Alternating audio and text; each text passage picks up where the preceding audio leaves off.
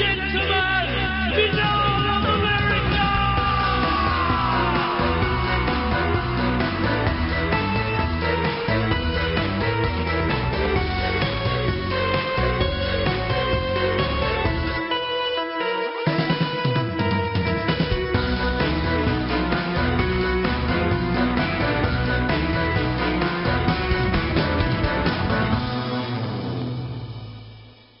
And now, ladies and gentlemen, your host, Tim Banal.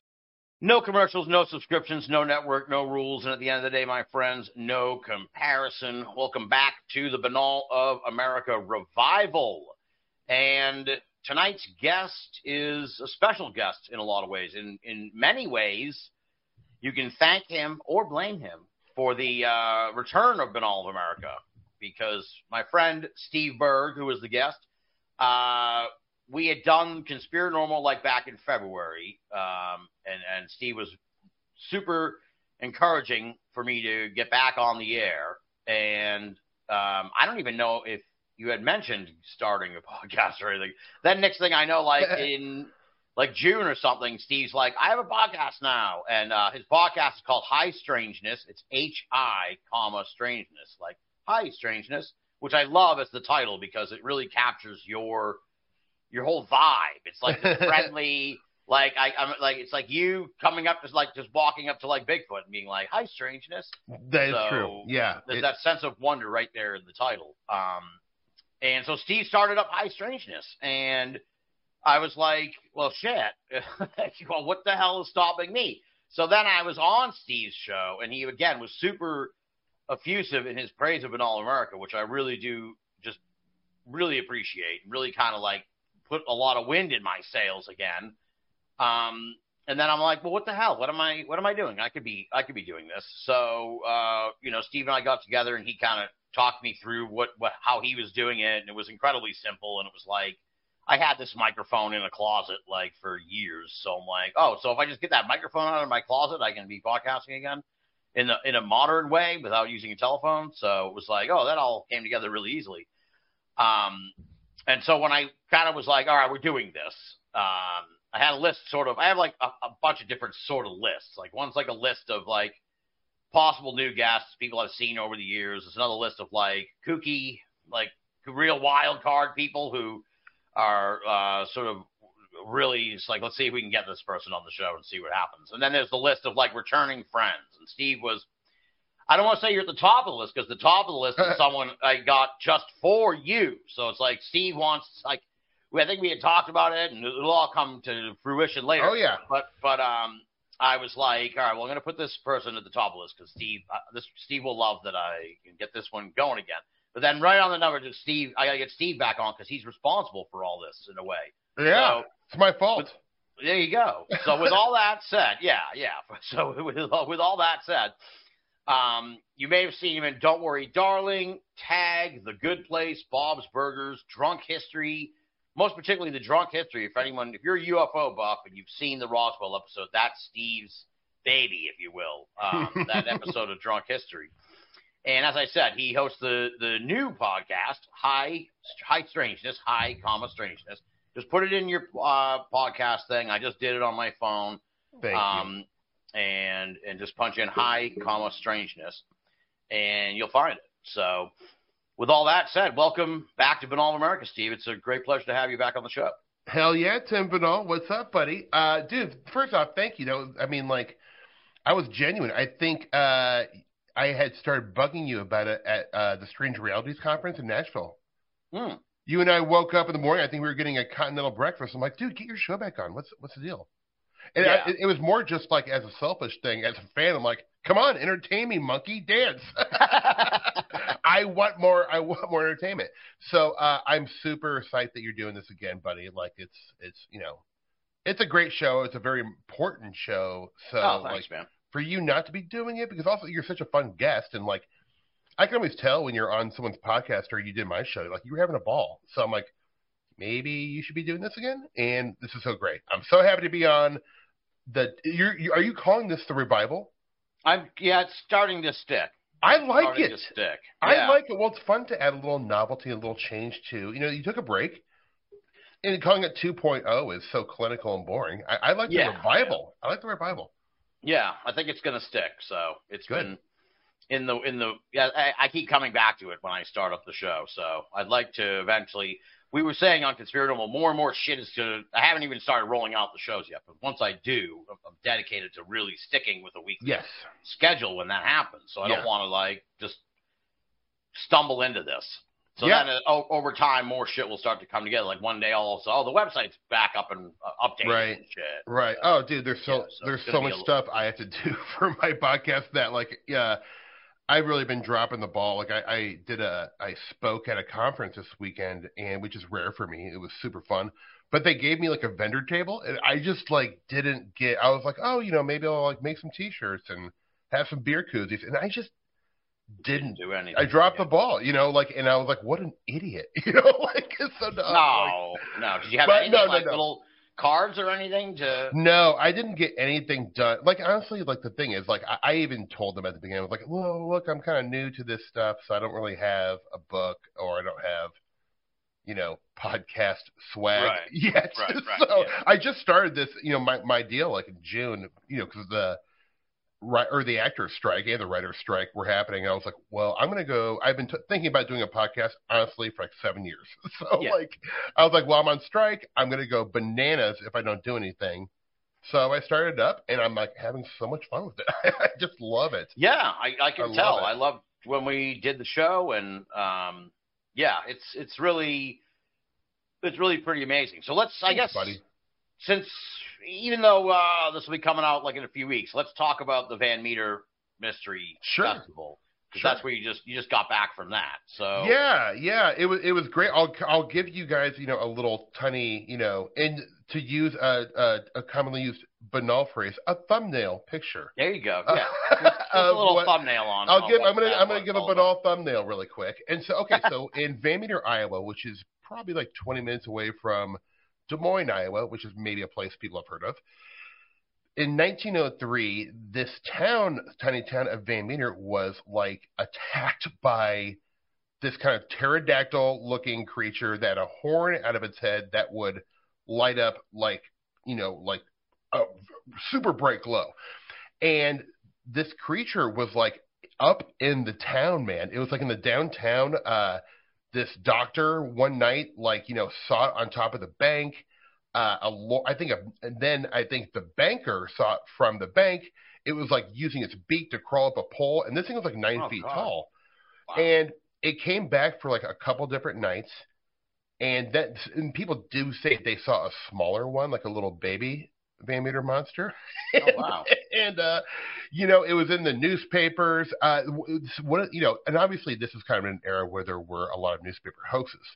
But most of the time when they were doing newspaper hoaxes back then, they were using fake names, in the newspaper. So not to slander real people, which they had that law back then, I think.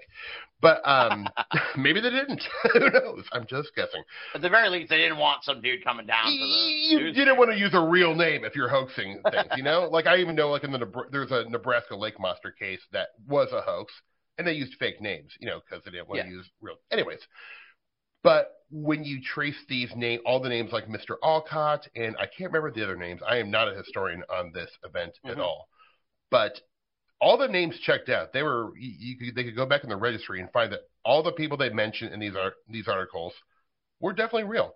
So that is kind of an interesting thing that makes this compelling. Aside from any real evidence, there is none, like a lot of these stories, but it is just one of those legends that has been around for a long time. And I think because of some podcasts, or probably actually this festival, it has kind of had a resurgence a little bit in the Van Meter visitors. I think having, kind of its cryptological 15 minutes right now. And I'm all about it, because it's a great story. It's a cool looking creature. It has a horn that lights up. That's neat. I mean, there's some drawings, I think, of it. It's kind of like a pterodactyl looking kind of thing, but with a horn. Yep, exactly. Yeah, it's quite a story, and it has kind of. I think a book came out and then that kind of got the ball rolling, and then the festival really took it to another level. Yeah, Chad Lewis, who puts on the festival, wrote kind of the definitive book. In my opinion. on the Van Meter Visitor, and it's really great. It goes into great detail. I'm a really big fan of his, but he just does exhaustive research. Like, I feel like right. I'm not sure what more you could do with the story at this point, but right, there's really not much you could do. Like, it's so old. Yeah, right. I mean, there's rumors that they do in the papers talk about them making like a cast of the footprint.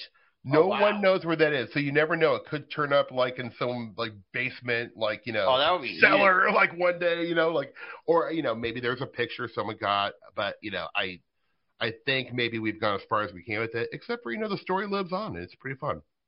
Yeah, and sometimes those are like the best kind of stories because it's like then it becomes immortal. It's like the Jack the Ripper thing. It's like we really can't do much more with this, but yeah. I mean, it was great, man. Like David Weatherly was there. I got to meet him, and got him to sign a book for me. I'm a big fan of his. I think he does great work. And I did a lecture that was about kind of a little grab bag of weird Nebraska stories, but it was a good one for me, Tim, because I kind of tried a whole new style. Nice. I have done this like now a handful of times, and I think I was trying to be like other people, where I'm like in front of a lectern, like with my slides and giving like a serious presentation. And I realized I think maybe people ask me to do these things because they want the clown. So right. I kind of like mixed in like stand-up bits, like paranormal stand-up bits, and it worked. Nice. It went pretty dang good, man. Like people were really laughing. I think they kind of got what they wanted out of me, as opposed to like I'm not an academic. I haven't written a book. Right. I have no. Yeah, they're like, I thought that guy was a comedian. That was make me laugh. So I made it real high energy, and just like I was running around sweating up there, like running in front of project. Yeah, it felt good. I felt like, okay, I feel like I found my act in terms of like, because I love talking at these things. Like I see it as an extension of what I already do for a living. So it's I'm actually just talking about stuff I'm more interested in. So like I'm as like a an endeavor. I really want to hopefully get to speak a lot more, because I see it as forming like a stand-up act, and I would just like to have a few different acts I could take around these things. So I enjoy it. Yeah.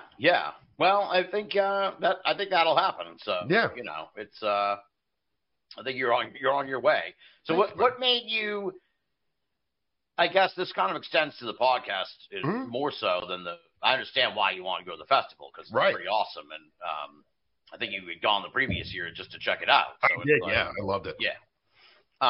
So I guess what made you'd always been sort of a fan. I don't really necessarily like that term. No, you're right. You're always interested in the paranormal. So I guess you kind of said that with the strike and everything, but you had done some video stuff with Nebraska. Like the High Strangeness name you actually had used shortly after Strange Realities, I think, or last year's Paramania. So it was definitely something in the works. So I guess what made you decide, like, okay, I'm gonna get into the mix here in the paranormal media sphere, if you will?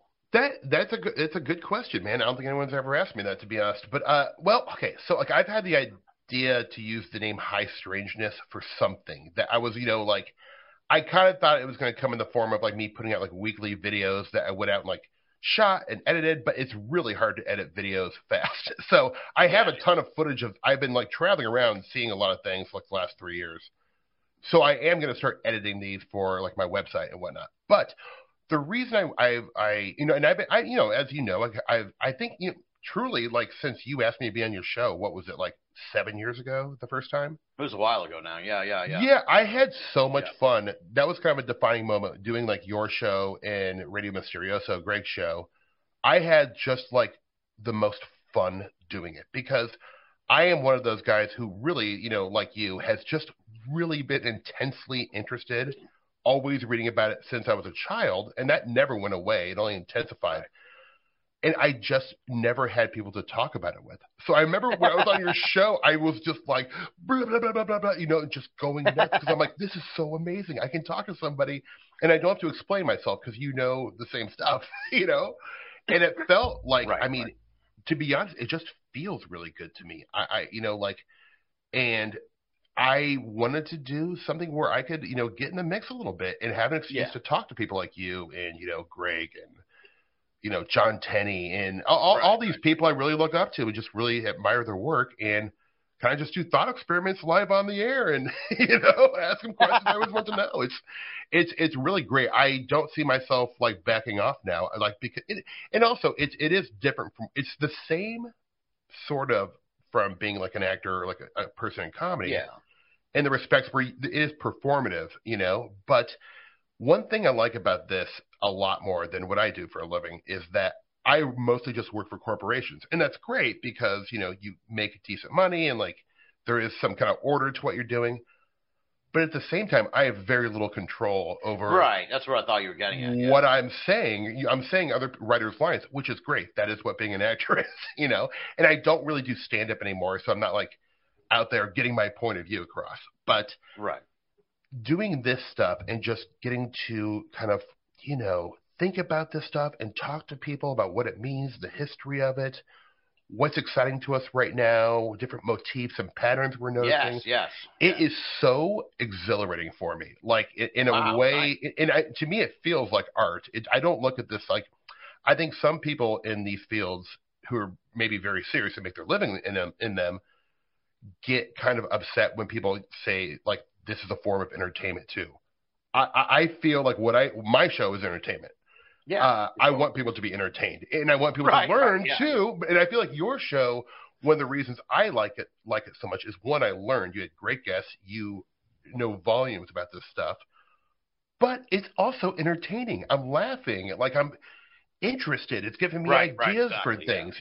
Like it's entertainment can be thought provoking and wonderful too, and it can come in the form of the paranormal and UFOs. Yeah. I don't think there's anything wrong with that. Some people call it UFO-tainment. They're just in it for the UFO-tainment. Well, I guess I am. I'm not going to figure this stuff out. Yeah. It's weird. It's like, how are you not entertained? Like that, like the Joker. It's like, are you not entertained? Like, how are you not entertained by this? This is just wild, weird stuff. It is, and I think whether we know it or not, we all initially, whether it was, you got into it in 2017 or you got into it in 1995 or 1971. I think when you get into UFOs, Forteana, weird news, ghosts, all this stuff that we love, I think it's originally because you're entertained by it. I know that's the way it was for me. I picked up a Billy Meyer picture book as a kid, and I'm like, these UFOs excite me and entertain me. I'm going to read more about this. Yeah, well, as far as like podcasting goes in a way too, I think you kind of see it same way I do. It is like a work of art, I think, in a way. And I mean, I maybe like I guess that's I would like to think maybe more people should think of it that way, more producers in a way, because like I find in my mind, like the way the show used to be and the way I hope the revival turns out to be with the seasons, it was like I was like putting together an album. Yeah, and it was like, I'm going to have this, and now I need to kind of change the flavor of what people are hearing, because, and like, by the time these shows start coming out as part of the revival, it's like, people will kind of even see that more. It's kind of like, okay, well, we've done UFOs. Now let's fucking go all the way over here and do Chupacabra. Right. And then we'll swing down there and do like this famous haunting case or whatever. It's like, you're kind of putting together, there's a creativity there. Mm-hmm. In just sort of like putting together that playlist. Yeah, I think so too. At least all I can say personally, it feels very creative to me. Yeah, sure. But I also feel that way about cooking. I feel like cooking is just art you get to eat, which is wonderful. It's like painting, So it's like I think maybe I could be accused of infusing art into like daily life maybe too much or all the time, but like what's wrong with that? I mean, like I think approaching things with an artistic way is like a fun way to go through life, man. Yeah, exactly. Yeah, can't be. Yeah, it sounds healthier actually, right? Some other ways to do it. Yeah. Now, have you like Kutch and I were talking about you and this, and sort of because when we were at Paramania, we were like I actually have a text from Kutch today because he was like, I'm so excited about Strange Realities. So Steve and I will be at Strange Realities conference. I hope that this show is on the air by then. Yes. We'll still plug it at the end. It better be on the thing. Come on. I know. If I haven't put out this shit by November. I'll be on you. Yeah, you're like, dude, you tape the show. You just put it out now. So as luck would have it, the adorable Adam Sane has actually sent us an audio commercial for the Strange Realities Conference. So let's roll that now so folks can get a little more information about the big event down in Nashville the first weekend in November. Looking for something to do after Halloween is over? Are you into the strange, bizarre, and unusual? On November 3rd, 4th, and 5th, the Strange Realities Conference is coming back to Nashville, Tennessee, and streaming online. Come join us for 3 days exploring mysteries, supernatural, the occult, weird history, and more, featuring lectures, presentations, and workshops by Tim Banal, Zach Hunt, Loveland Vance, Bryn Collier, Tobias Whalen, Brent Rain, Joshua Cutchin, Kiki Dombrowski, Recluse, Nathan Isaac, Christopher Ernst, Aaron Goulias, David Metcalf, Timothy Renner, Mallory Sawinski, Soraya Ascap, and special guest Steve Berg as your Master of Ceremonies. Make sure to join us for the fun and informative weekend online and at SIR Nashville November 3rd and 4th and online only November 5th. Tickets are available at strangerealitiesconference.com.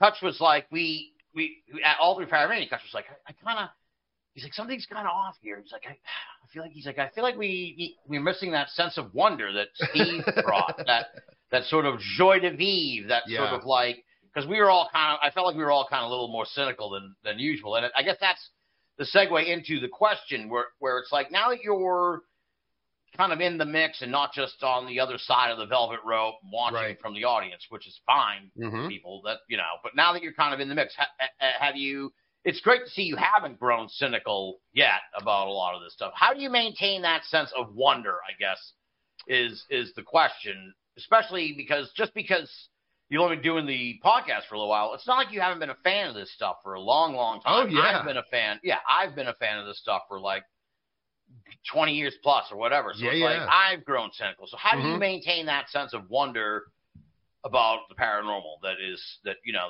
so evident with you?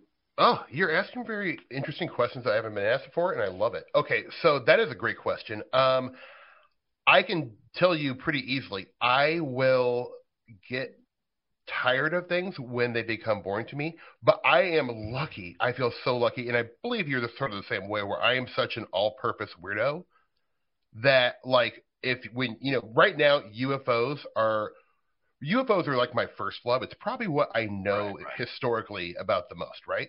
But right now they're at an all-time low for me. Like, I'm just they're so dominated, and I feel like it's maybe just me being like a UFO hipster, but the disclosure stuff and like the mainstream ufology is just, it's too much for me. Like, I'm just so bored. It feels very recycled, and like the same narratives that bored me to begin with are what's on the table right now. And it's just not for me.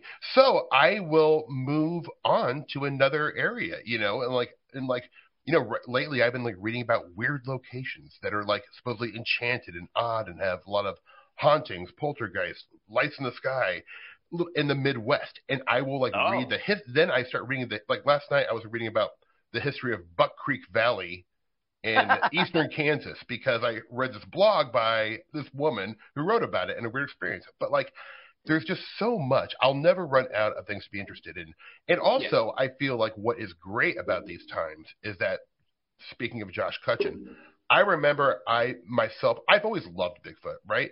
But Bigfoot had kind of been pretty far on the back burner until Josh Cutchin and Timothy Renner wrote their Where the Footprints End books.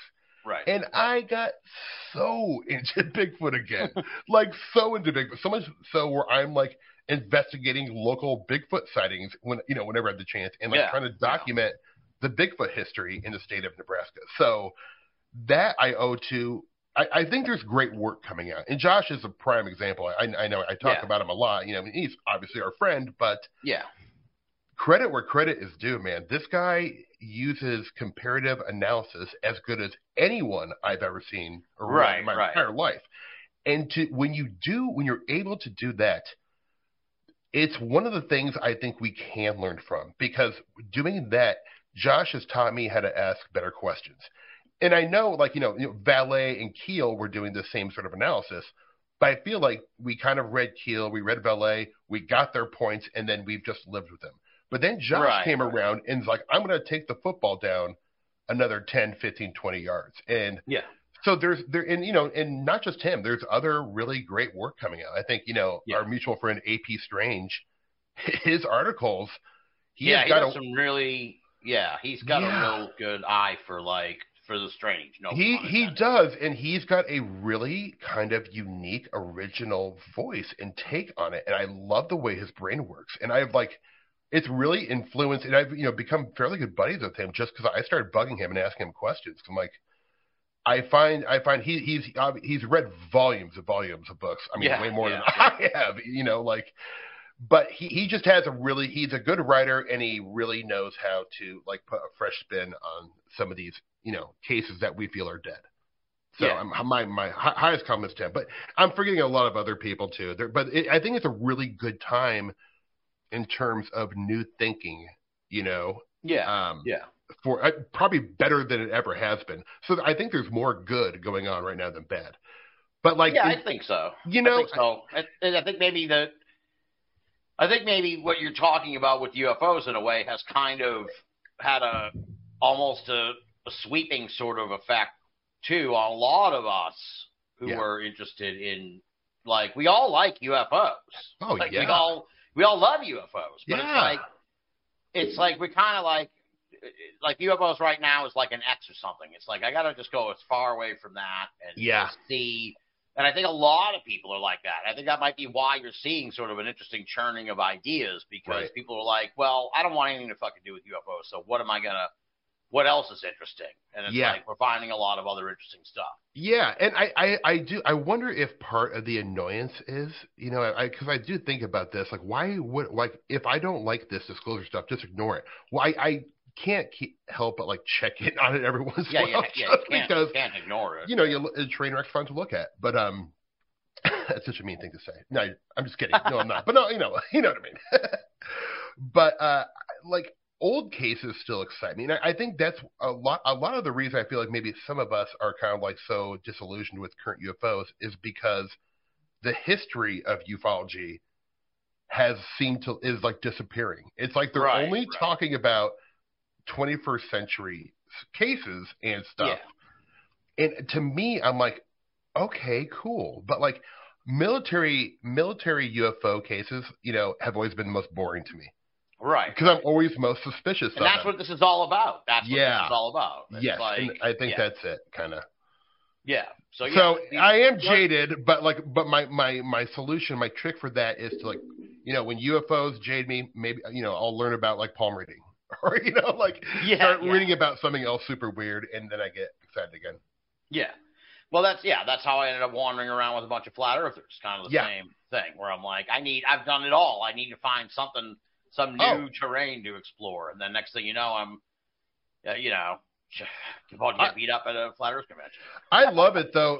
That's the spirit of that, Tim, is what your show has always uniquely done for me, and no one does it like you do, because if you look at the I'm obviously I'm a BoA historian at this point, but I know it's great the way the variety of shows, you've had so many guests on that you never heard from again out in the paranormal world. They appeared on Banal, excuse me. They had something super wild to say, and it was a great 2 hours, and then you never hear they never existed.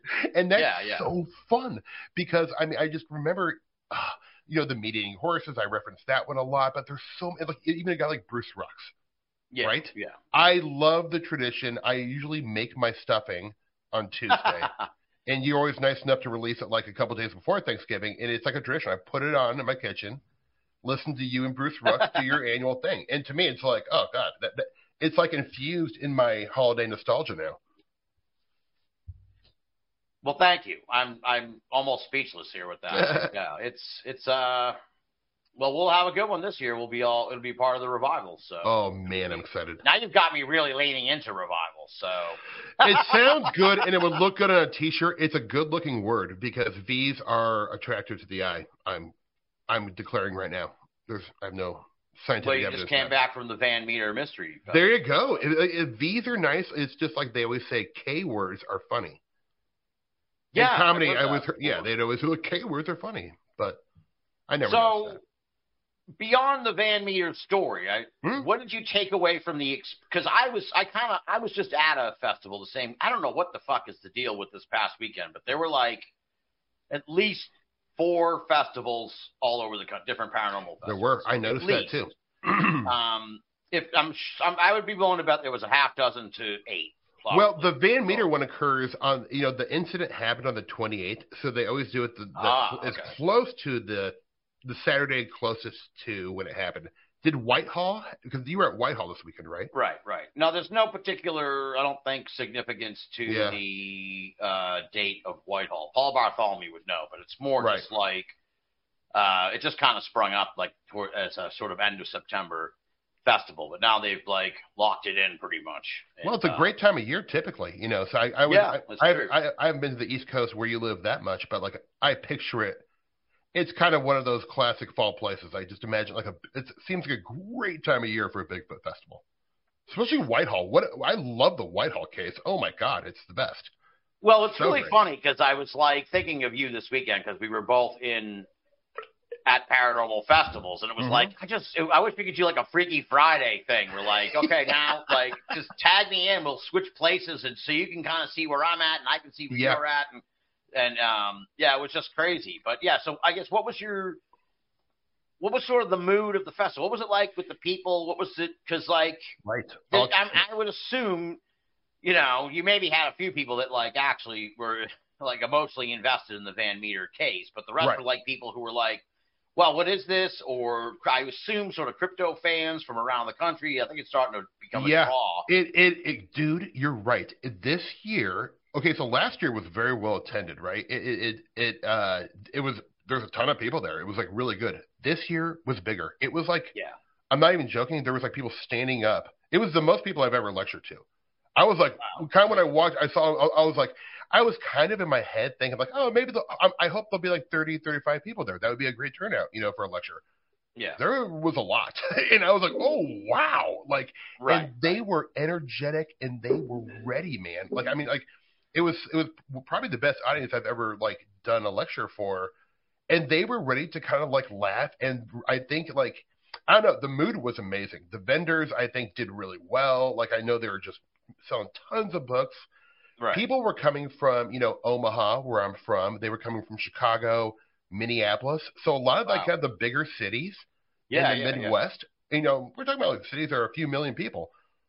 They were driving all the way to small town Van Meter, Iowa, to go to this thing. So I think they're becoming like, and you can even tell, like, growing up, I went to a lot of these, and it was all old people, which is great. There's nothing wrong with that, obviously. And I think when you go to, like, a big UFO convention, it's a lot of 60 and up. And that's I'm not saying anything is wrong with that. We're on our way there. I know. That's why I'm guarding my words. But, like, there were tons of young people at this thing. Awesome. With, like, friends, and they road tripped. Yeah. And I was like, this is the best. And I got to talk to a lot of them. And they were just jazzed to be there, man. They're making like a little like long weekend vacation. I was like, you guys are doing it right. Like a lot of people were going to go out ghost hunting, where the Van Meter visitor supposedly like, was buried in the mine. I'm like, right on, go for it. Nice. Yeah. What did people want to talk to you about? I guess kind of like what was on people's minds? Any interesting conversations you had? I did. I had a ton. I stuck around there for a long time and saw lectures and really tried to. Cause I feel like when you speak of these things, part of the deal is you should make yourself available to talk to people. Right. Yeah. I just believe in that. But a lot. There was a lot of people kind of had questions about my acting career and like, why am I here? They're like, it's weird. Well, so you're an actor, but why are you doing this? I was like, and then I would kind of explain myself. And then some people came up and. We're talking about my podcast, and then some people were just, telling me their stories about weird Nebraska, which were great. I actually had to run to my car to pull my notebook out and, like, get content information. So I got some great stories. Someone was telling me about the legend of the corn wolves, and I had never heard about it. And then I actually did some digging, and sure enough, there's, like, this folklore about giant wolf apparitions in cornfields.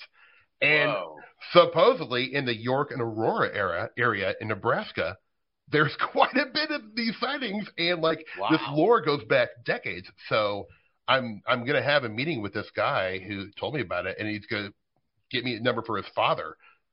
So, who actually, I think, saw one of these things when he was a kid. So, oh my God. I know. So, like, I mean, to me, just like getting some of these stories, because, you know, one of my like hobbies and projects I'm always working on is to document every weird thing, folkloric or mythologic, that's happened in Nebraska, especially eastern Nebraska. Just because no one's really done it, and I feel like it's important that these you're stories... taking up the mantle of, like... Trying. I don't want to say being the Nebraska guy, but yeah, I mean, it's that's necessary. I mean, it's like. I mean, look, dude, I can't turn around without bumping into some fucking paranormal expert up here who thinks they own Massachusetts. Yeah. It's like, oh Jesus. You're in a heavy market. You're in a heavy market. Yeah. Yeah, I don't have. I mean, and I don't look at it. There are some other researchers here who I do work with, and we share. And I am happy to share things. I'm not like proprietary. Oh yeah. I wish there was more of us, so I would have a little help. So there would be. You know, it would be so great. Yeah, it's just one of these things. I lose sleep over the idea of like these old UFO cases and Bigfoot reports and, you know, hauntings and just all around weird stuff being lost because of so many of the people who are holding this information are like 80 years old. And I'm trying to help them find a safe place for it. And yeah, it's just important to me. And I feel like, you know, gosh, if it's something we all can do is like, you know, we can't like figure out the phenomenon, but we can preserve these stories, because if you put all these stories together, we'll ask better questions and we'll know more about it. And exactly, stories are important, you know. So are these like dogmen, or are they like more just? They're I think more hellhoundy. They're like apparitional, so they think they have like a ghostly vibe about them, but they're big. Wow. They say they're very big, and like it sounds to me on a surface like it's a story parents tell, like farm parents tell their farm kids, so they didn't go messing around the cornfields, which is totally great, but like. Obviously, like, well, I'm going to look into what's the reality behind this folklore. Is there any? But, like, just the story alone that I was able to, like, discover this by meeting someone at one of these things, man, that's everything for me. I was just, like, I had goosebumps. I was so happy. And I got a couple more, too, so. Nice. Yeah, well, I noticed, I'm down with what you're saying about young people, and I think, there's a certain...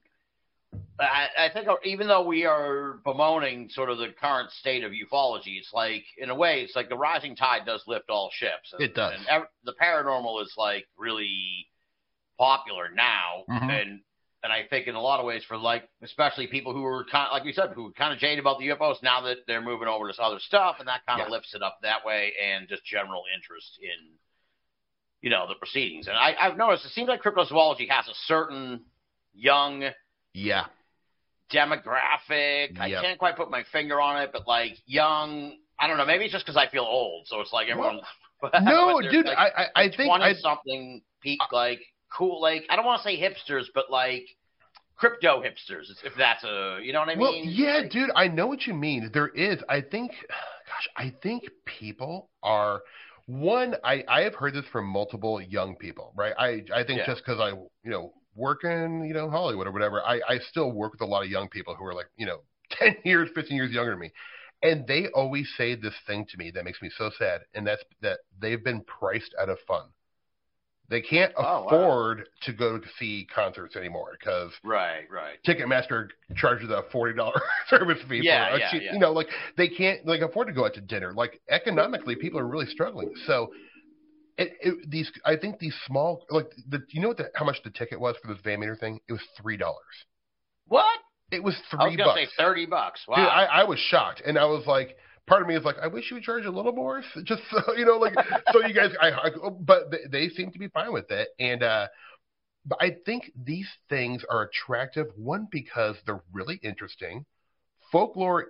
Anyone will enjoy folklore in these stories once they actually give it like a chance to hear it. Yeah. I think these stories are exciting, and they're innate to humans to be interested. I think humans are just like innately interested in this stuff. You know, like they evoke a sense of wonder. It does. They evoke that sense of if it's a mystery or it's like you know. Yeah, I think mystery too. Like it's funny. I mentioned this in my lecture, and I talk about this a lot.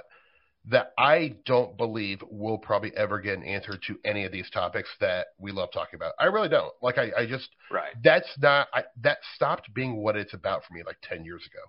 The mystery is what gets me up in the morning and makes me constantly want to look into this stuff because it's so entertaining and fun. And I learn a lot. Like, I know so much about, like, just American history in general because of UFO books. Because a lot of times, you know, when you're into the paranormal and UFOs and this stuff, at a certain point, you're going to need to read books about philosophy and, you know, ancient history in Mongolia and, like, you know, about Arabian mystics and different world religions in order to understand UFOs better. I don't think that ever would have happened had I had this interest in this stuff. I think I probably would be selling no offense to life insurance salesmen, but, like, I would be doing something very different in my life, and I don't think I would be very well read. I think it's my sense of wonder and mystery about these topics that just, like, keeps me curious about life.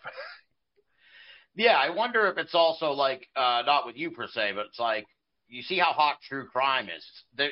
They both are kind of, in a way, mystery, especially unsolved. Yeah, of course. It's like there's a certain, I just wonder if there's, like, this innate curiosity in people nowadays. Maybe because we can get the answer to, like, most anything within a moment. Yeah, that's a good point. It's That's like, so what else is there to try and figure out, or what else don't we know, in a sense? Yeah, that's so true. Like, the great mysteries we have left are, like, what happens to us when we die. What if there was a Big Bang? What happened? What was going on before that?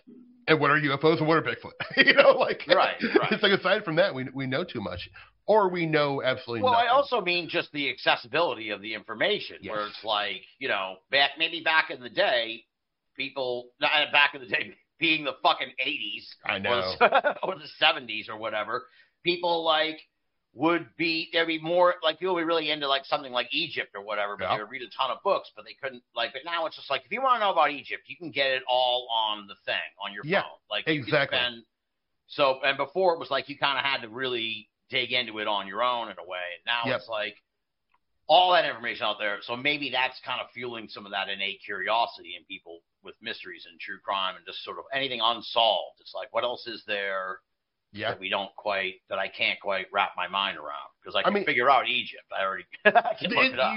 I think you're really onto something, man. I mean, imagine this world. Let's say, like, you know, in 20 years, like, we have the highest form of AI, and there's a version of this AI that can answer every question, so there's literally no mystery. No mystery at all. It'll tell you what happens after we die. You know, it will, like, predict everything to a T. I mean, like, I feel like we'd cease to exist as humans. You know, like, you know, mystery is important, and the more, the better. Yeah. Well, who knows? Yeah, I don't know how. Yeah, that would be kind of terrifying. It would be terrifying. It's kind of a good premise for a TV show. Yeah. But yeah, well, it's interesting nowadays. It is. I've kind of noticed when I got into this that it was sort of, there was more of a meshing of the groups, and now I feel like maybe it's kind of moving a little bit apart because, like, the UFO people are so wrapped up in their UFOs. It used to be like, you know, they would kind of be interested in this, and those sort of people in the different fields would kind of, like, mix and match and do different stuff. And there still are people, most of my friends still are kind of doing that. But I think as an overall trend, it feels like maybe that's not the case as much anymore because people are super wrapped up in the UFO thing, and then people get sort of siloed off. Yeah, it's hard to tell. Like, I think it's so hard for me. It's hard for me to imagine just because even, like, you know, I say, like, you know, UFOs are kind of the thing I probably know historically the most about. Right. I am so interested in all of it, though. Like, to me, like, they're all inextricably linked. Right. So when people people say, like, I'm only really into the ghost stuff, I'm like, really? I don't, like, know how is that possible? Yeah. You know what? You know what's really weird? If you ever, like, talk to one of those people who are, like, just super focused on one thing, it's just amazing how siloed off they are, or it's like they don't know even, you know, they're like, I'm super into ghosts, and it's like, well, what about UFO? Somehow, like, you know, Stan Friedman? No, never, whatever. It's like they don't know anything about any of that shit. No, and nor do they care, and they're probably a little bit, like, like mad that it may be like, making what their field is, like UFOs and Right, dreaming, like look a little less like legitimate. But like look, for me, like if you're looking for like a legitimate podcast or a legitimate, I am nothing but illegitimate. While I love the academic study of UFOs, like Jacques Vallée, for example, and some a lot of other people, and Alan Hynek, John Mack, blah blah blah. I love their work, but I also think stuff like Tony's was saying is just as important. And he was just a guy who worked at a coffee shop who happened to be brilliant, I don't think you need to be an academic or a scientist to offer really like groundbreaking ideas and, Yeah. Like I think a guy that you were friends with, who I wish I would have been friends with him because I would have loved to have talked to him, is Jeff Ritzman. Yeah. I know you and Jeff were close for a long time and going way back. And I think still to this day, he is one of the most interesting people to talk about. The way he talked about his experiences and then even kind of, was skeptical of himself. But like, I think he was just absolutely wonderful and a one of a kind, true original. And yeah, I mean, I really miss him, and I didn't know him, Yeah, we all miss him a lot. When his name comes up, I think about it. We used to talk not often, but like two or three times a year, probably. Right. But these would be like hours long conversations. Yeah. And he was a really good dude. He contributed a lot of good to the community because he didn't really take any shit and didn't really suffer fools and would call people out. Like, I'm not really one to call people out because it's just not my style. But he did it in a way where, like, I can't recall any particular time where I thought he was in the wrong. Like, he was almost, I would almost say always was he was in the right when he would be like, this is bullshit because of this, that, and the other thing. And it was like, okay, that makes sense. That makes sense. Yeah, he wasn't afraid to step on toes. Yeah, and he did it in a way where it wasn't like overly dickish, where he's trying to like shame someone on his show, because I have heard people call people out like on their podcast where I'm like going to I'm going to get you on my podcast, and I'm like, even if they deserve it, I'm not into public shaming people at all. I find it like it's not very constructive.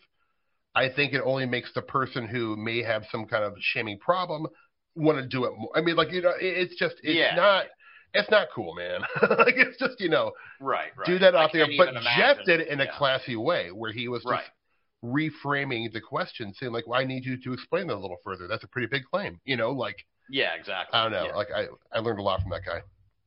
Yeah, we miss him a lot. We all do. Well, it's tough. I don't know if you've noticed this. Maybe, I suppose as an actor, kind of, your field also has this, I don't know, problem, but this problem of people dying. Yeah. And it's like really, you kind of have to grow accustomed to it if you're going to be in this for a long time. And I mean, like, I've only really been in the paranormal, so I couldn't say I didn't work in a car factory for 5 years or, well, look, I was a janitor, and I think like one dude died over like the 5 years I fucking worked there. So, but with the paranormal, it's like, and of course there's way more people, like prominent people in the paranormal. And, I think in part also because a lot of people got into it when they were older, but there's plenty of young people with it. Mm-hmm. It seems like there's a lot of deaths, and it kind of can weigh on you after a while. You just kind of roll with it, though. Yeah, I think it's like, well, we're at that weird age, man, because we're like, lower Gen X. And so, like, a lot of the people we grew up reading or watching in films, they were like our age now, like, and so we're just, like I've lost friends too who are like in the entertainment business, and it's terrible, and it's so sad, and some of them die too young, but it's one of those things. I don't think the quality of life is necessarily the quantity of life, and a lot of these people burned really bright, left a really nice imprint, and then, they're on to the next adventure. But yeah, I do feel you, man. Like, I didn't know Ken Thomas. I knew him through your show and Greg's show, but really thinking that guy contributed a lot to, the parapolitical world. And I was bummed out when I found out he died, man. One, because I knew you guys were friends with them, but two, like, yeah, it's just sad, and it's part of it, man. Especially, when you're lucky enough to be in a community like this stuff, it's like the more people you know, well.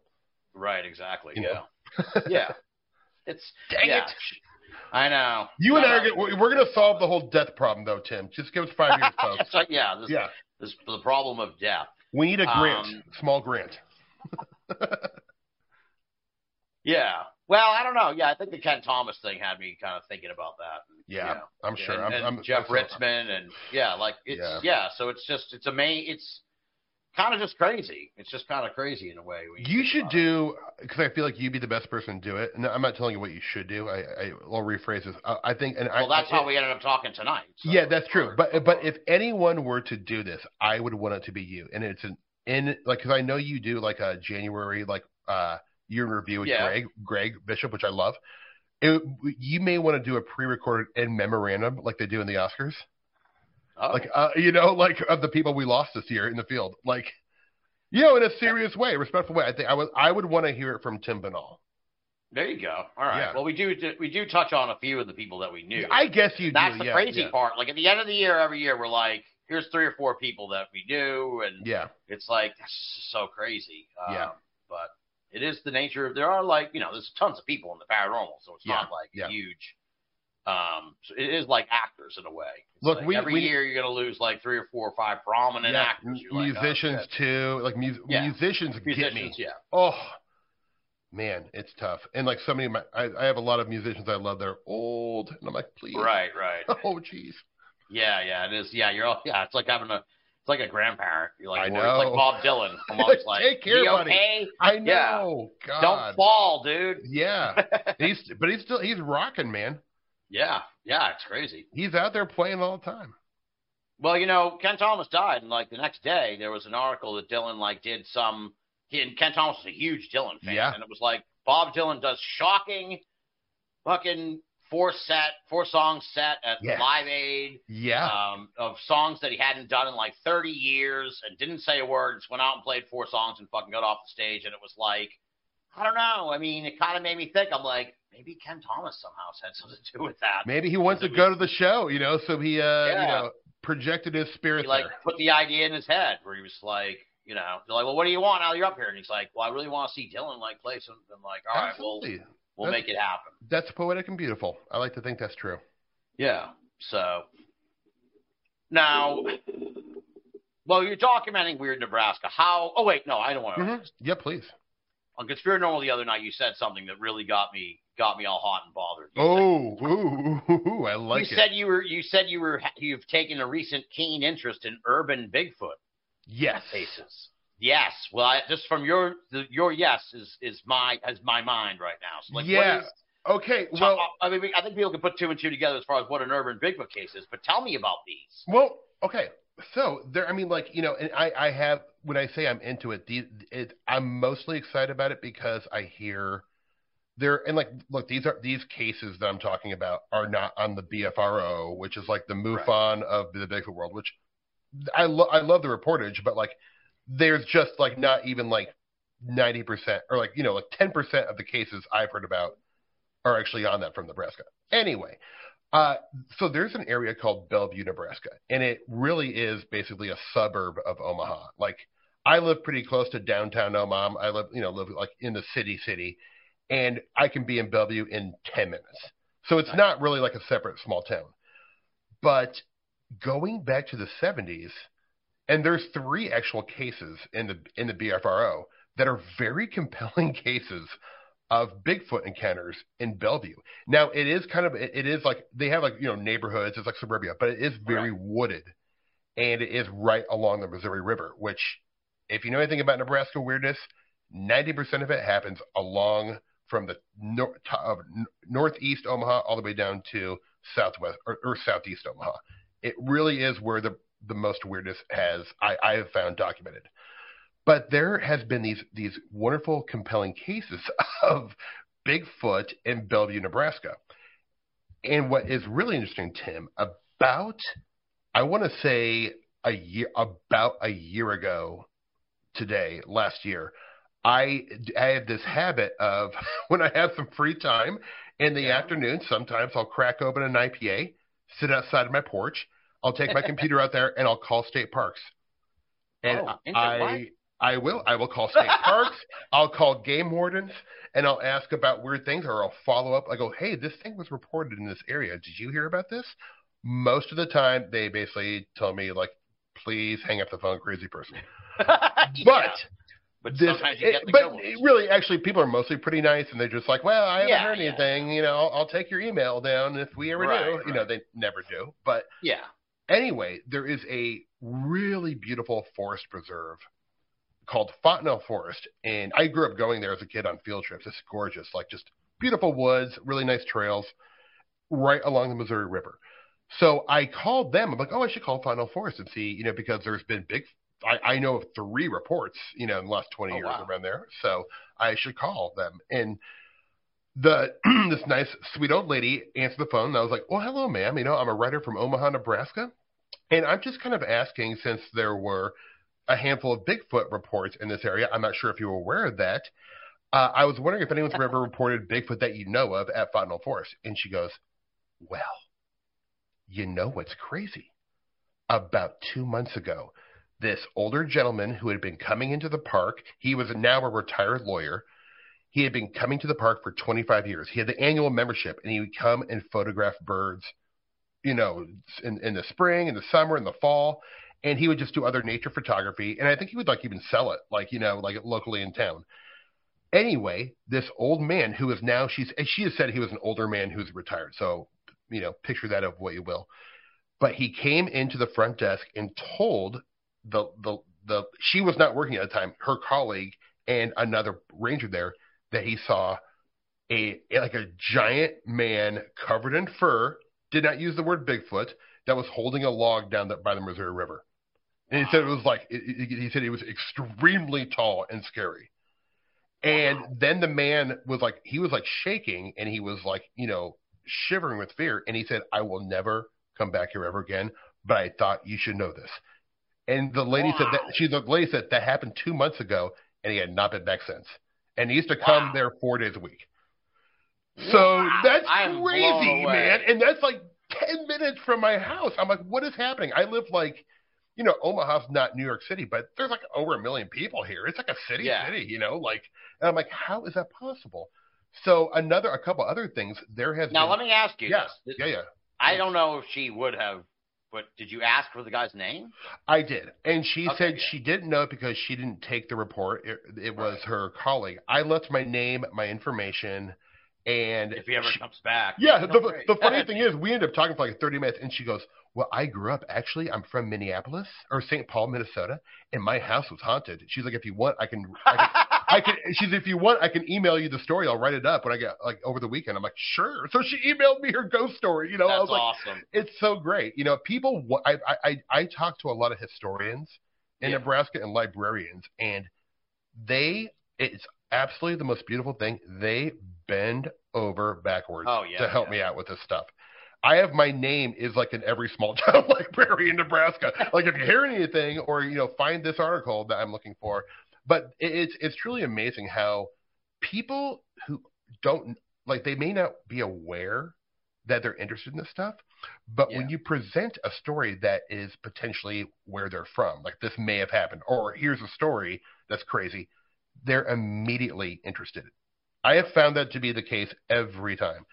So, like, so I you know, and I've had it just by cold calling, as I call it. I cold call state parks. This is fascinating.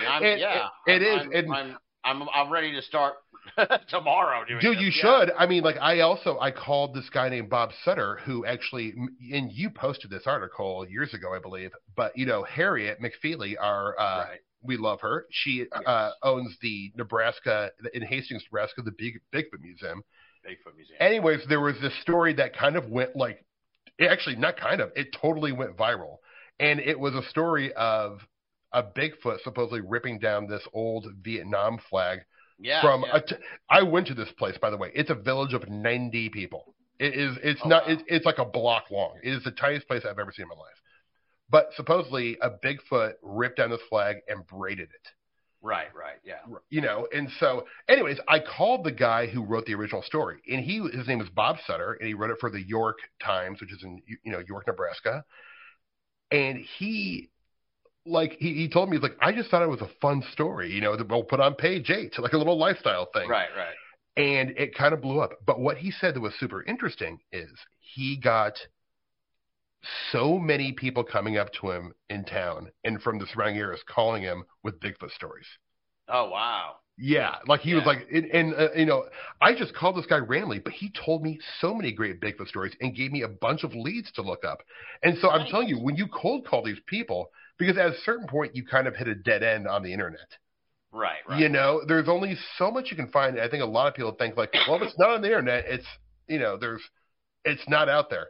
And what's interesting too is people are more apt to ignore you on the internet. So they might, or they'll have, like, if you write to the Facebook page of the library, they may be like, thanks, we'll look into it or whatever. Yeah. But if you get somebody on the phone, generally, I think you get kind of the more personal connection. People don't like to, young people don't like to talk on the phone. But no, they don't. I mean, I'm getting, I hear I'm so not used to talking on the phone that when I have to, I'm like, whoa, this is weird. but I do, I think, and I've been telling other people this, and they've had some luck doing the same thing I'm doing. And that is actually just grabbing like a soft drink, grabbing a cold brewski when you're done with your work day, and just for an hour, like call, and then I check out the list, and then I'll wait a while. I'll call back again because it's always new people working, right? And you never know, someone may be interested or have heard something, and it's also just fun. I feel like I'm being proactive because I'm, if I get one bite out of 20 calls, that is a huge deal for me. Yeah, it's a huge deal. Period. I mean, it's like stories that aren't getting out there in a way. So it's I'm really intrigued by this. Yeah. So.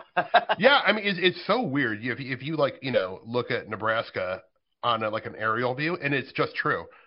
It is mostly flat fields. I mean, there are pockets of areas that are forested for sure. Right. Especially kind of where I live in eastern Nebraska along the Missouri River. It's definitely a little more tree covered. But it is not the kind of place you think of where a Bigfoot would be. I think, most people kind of have this thought like, well, it's in the Pacific Northwest and Canada and, some places on the East Coast. But a lot of people don't even take the Ohio, Pennsylvania, West Virginia Bigfoot stuff that seriously. A lot of people I feel like I've talked to like, well, if it didn't happen in Washington or Oregon, it's a hoax. And I'm like, boy, if you look at the history of that it's far from the truth. So Right. Yeah. I think these things maybe move around a lot too, so it's kind of like it might be migratory in a way. And there might be some that stay behind. So the general population goes, but one's like, look, I'm loving Mississippi, dude. Yeah, guys, you go on, man. It's too crowded there. I'm a small town Bigfoot guy. I'll chill out in Indiana.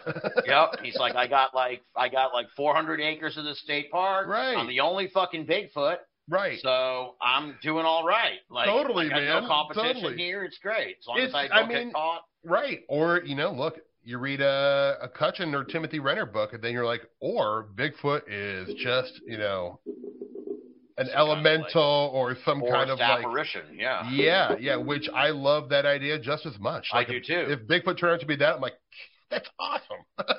I don't lean in any direction, at all with Bigfoot. I think there's something to it. I don't know. I do feel that as the more I look into it, I sort of get away from the flesh and blood, nuts and bolts Bigfoot, just because I'm like, I don't really understand how we wouldn't have found some pretty great evidence. By now. You know what I mean? Yeah, that's the old somebody would have hit it, or or just shot it, or just we find a body. And I know people say well, you don't find a lot of grizzly bear bodies, but you do find them. You do find them, So. Shit, I lost my train of thought. No, that's okay. No, it's okay. Well, I got it. It pulled back into the station. Okay. Yeah, we were talking about urban stuff, so I can continue on that. But yes, please go. Well, the interesting aspect of the elemental Bigfoot idea, which didn't come to me until just now when you were talking, was that if I should tell this to Kutch, he should use it as a selling point. The plus side of a spiritual paranormal Bigfoot is, then that would theoretically mean, like, you haven't been to my house, but there's a huge patch of woods in my backyard. Like, theoretically, then I could probably somehow conjure up a Bigfoot in my backyard. If it's supernatural, which, look, it's the same as stuff like I can't make a fucking giraffe walk through my backyard, but if it's like a elemental ghostly thing, it's possible that could actually happen. It is. I mean, if we are supposing that is what it is. Look, I mean, in fact, I've got a great idea for your Patreon that you'll eventually put out there, I'm sure. Yeah. You do a live weekly experiment where you do gifting one week. That doesn't work. You try throwing tarot cards down, or you do some magical Crowley ritual. I mean, I would tune into that weekly. All right, how's Banal going to try to conjure Bigfoot this week? I mean, that's a great video series. Done. That's free. That's free. Now, are any of these urban Bigfoot cases actual a Bigfoot in? I think there is a Bigfoot in Central Park story. Or I think maybe you mentioned one with Kiki said she lived across the street from a park and there was. Yes, there are, and I honestly, I would. I don't want to put you on the spot. No, that's okay. I cannot think of it because mostly I probably should have been more specific. That I'm into Nebraska urban Bigfoot. Okay. Because there in Lincoln, Nebraska, which is the second biggest city, there is a lot of cases of Bigfoot around Lincoln, Nebraska, going back to the 60s. In fact, here's a fun little story. You know Charles Starkweather, the serial killer? He was the guy, him and his partner, who actually probably is more innocent than we are realizing. Yeah, I heard about this documentary. Yeah, so good. But Charles Starkweather, Natural Born Killers was based off a true romance, Bonnie and Clyde. It was in Lincoln, Nebraska, and obviously changed the whole state forever because it was, serial killers weren't a big thing back then. Anyway, Charles Starkweather talks about a story of seeing a Bigfoot when he was 16 years old. He called it death. He thought it was the Grim Reaper outside his window, but he said it was a very tall creature covered in fur with breasts like Patty, and that it let out the scream and cry like of a baby. Ooh.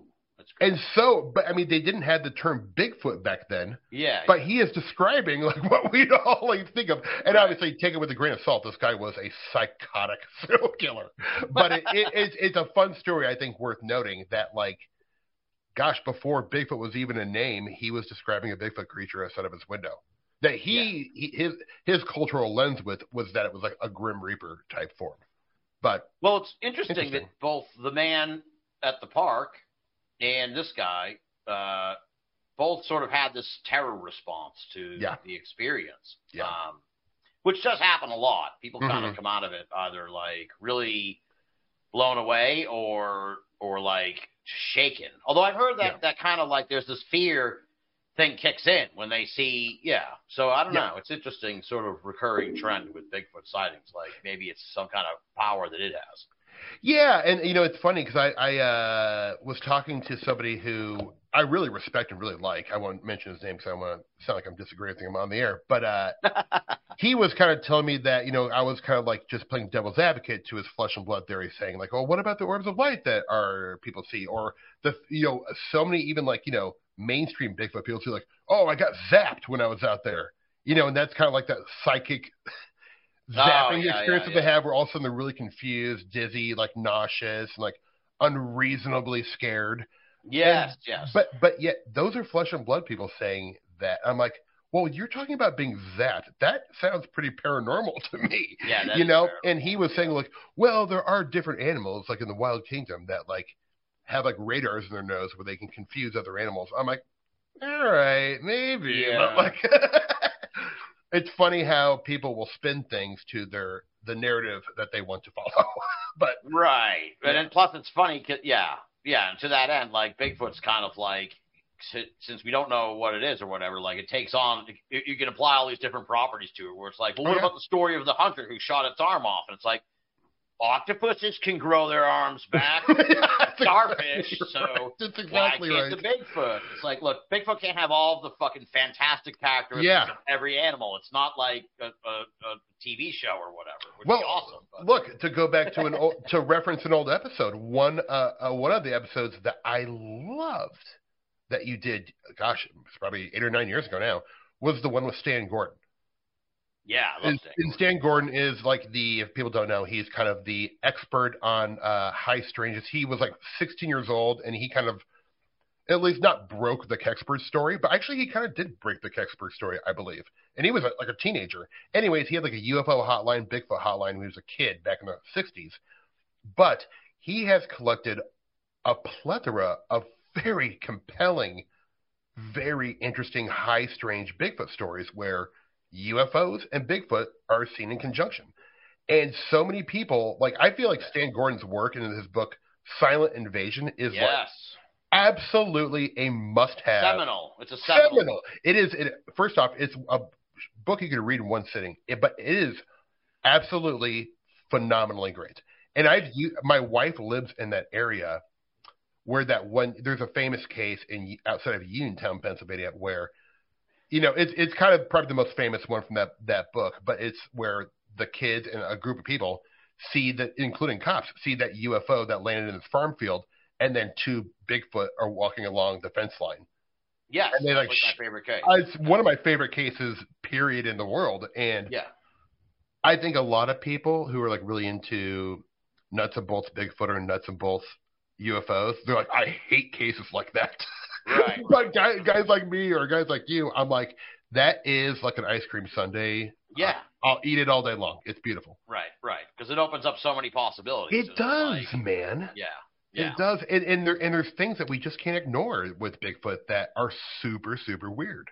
Right, exactly. Yeah. You know, so. Yeah. But for the people who cling to the flesh and blood thing, I always argue that it's like, it could be a flesh and blood, like I said, like the giraffe in the backyard. Like, absolutely. You know fucking giraffes are real. Yep. If a giraffe went through my backyard right now, it would be like, okay, is that some kind of spectral thing? Right. So it can be 2 different like phenomena. Absolutely. Yeah. No, I mean, like an example, like I there in a place called Minersville in Otoe County, Nebraska, which is right on the Missouri River, eastern Nebraska, of course. There in the late 1800s were so many Black Panther sightings that the mayor at the time actually hired a group of men with torches and shotguns and paid them to go hunt this thing. There is a story in an old newspaper I found from like 1899 where a Black Panther, that they called it a Black Panther, not a mountain lion. Like, you know, and plus mountain lion are pretty rare in this area. Not so much anymore, but they were at the time. But this little schoolhouse, there was a Black Panther just walking in a circle around the schoolhouse. And like these to come shoot it away, you know, like wow. But these out of place animals, upas, if you will, you know, like I love those stories. There's a kangaroo, a great, you know, most states have a good kangaroo story. Absolutely, yep. And I love those, man. Yeah. It's so to your point, you know, maybe that was like the ghost of or the apparition of a Black Panther in Nebraska. But there obviously are real Black Panthers. So they're, like you said, I like that idea. Be totally open. Like there could be a flesh and blood Bigfoot, and there might be something that is mimicking or masking exactly. The Bigfoot. That's more of a John Keel super spectrum type thing, you know? Yeah, where it's like it knows Bigfoot from how you know it, so it's going to become Bigfoot. It borrows our mythologies and our folklore and presents it to us and things we know and recognize. Now, I have a feeling you've probably been asked this before, but I don't know the answer to this question. Have you ever had any paranormal experiences of your own? No, not really. I'm in the same boat. So. Yeah, you know, I say it like nothing I couldn't rule out. You know, like where it's and nothing dramatic or like I feel like everyone's had like weird experiences. But to be like really clear, I've never had a confirmation experience where I'm like, that is real. I am seeing it, hearing it, feeling it, you know, like I have not had that. And I've been lucky enough to talk to a lot of people who I 1,000% believe are telling me the truth who have. But like, I'm not giving up yet. More and more, Tim, like I'm actually going to do my first ghost investigation, and I don't know much about. Ah, ghost that was in my head to ask. Yeah, I've never really like... done like a proper investigation, and I know some people who are really into that stuff in Omaha, and they're going to take me to this place called in Malvern, Iowa, called the Malvern Manor, and it is a messed up place. I went there on a day tour one time, and during the day, I was so freaked out where I was like, oh my God. But like, I'm going to stay overnight with some like, oh wow, real deal ghost hunters. And like, they're like, they're like, you will experience something. I mean, like guaranteed. I'm like, oh God. And now I'm kind of scared, man.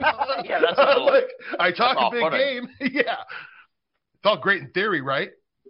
Yeah, exactly. Interestingly, this weekend when I was in Whitehall, on the way to Whitehall, or next to Rutland, where I stayed in Vermont, is this fucking old-timey castle that was built like in the turn of the last century, under sort of mysterious, shady circumstances. And then the couple who originally were behind the castle like just fucking left town, and somehow the castle like passed down to this dude Wilson, who was with the army, and it's been in his family ever since. And it's like full of old-timey, like super rare art and crazy. He was like a crazy collector of like classic art, ancient type art, like shit that was a silver set that was given to the Queen of England when she visited India, like in the 1800s or some shit, and just like crazy, super rare stuff.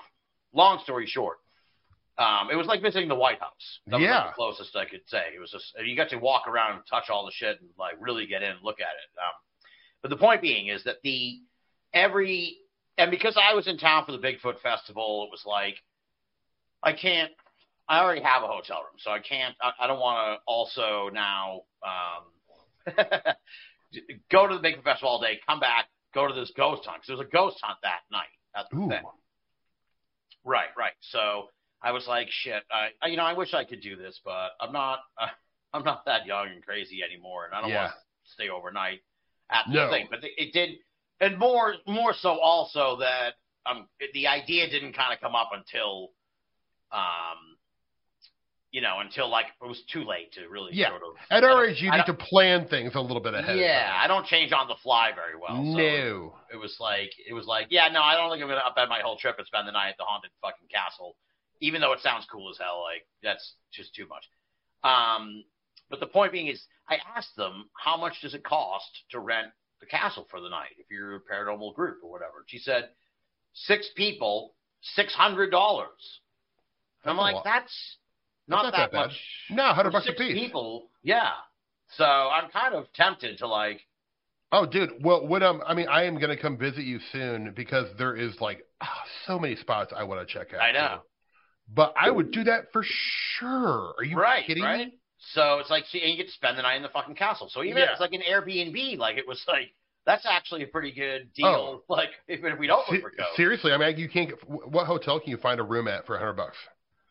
Exactly. I don't think that exists anymore, man. So like you need just more 6 people, Yeah, even if it's not comfortable, well, we'd be drinking beer, so bring air mattresses. That's what they said. So. Like I look, man, you're speaking my language because I think like one of the aside from COVID being destructive and like so many people dying and it still being a horrible thing, I'm not pro-COVID.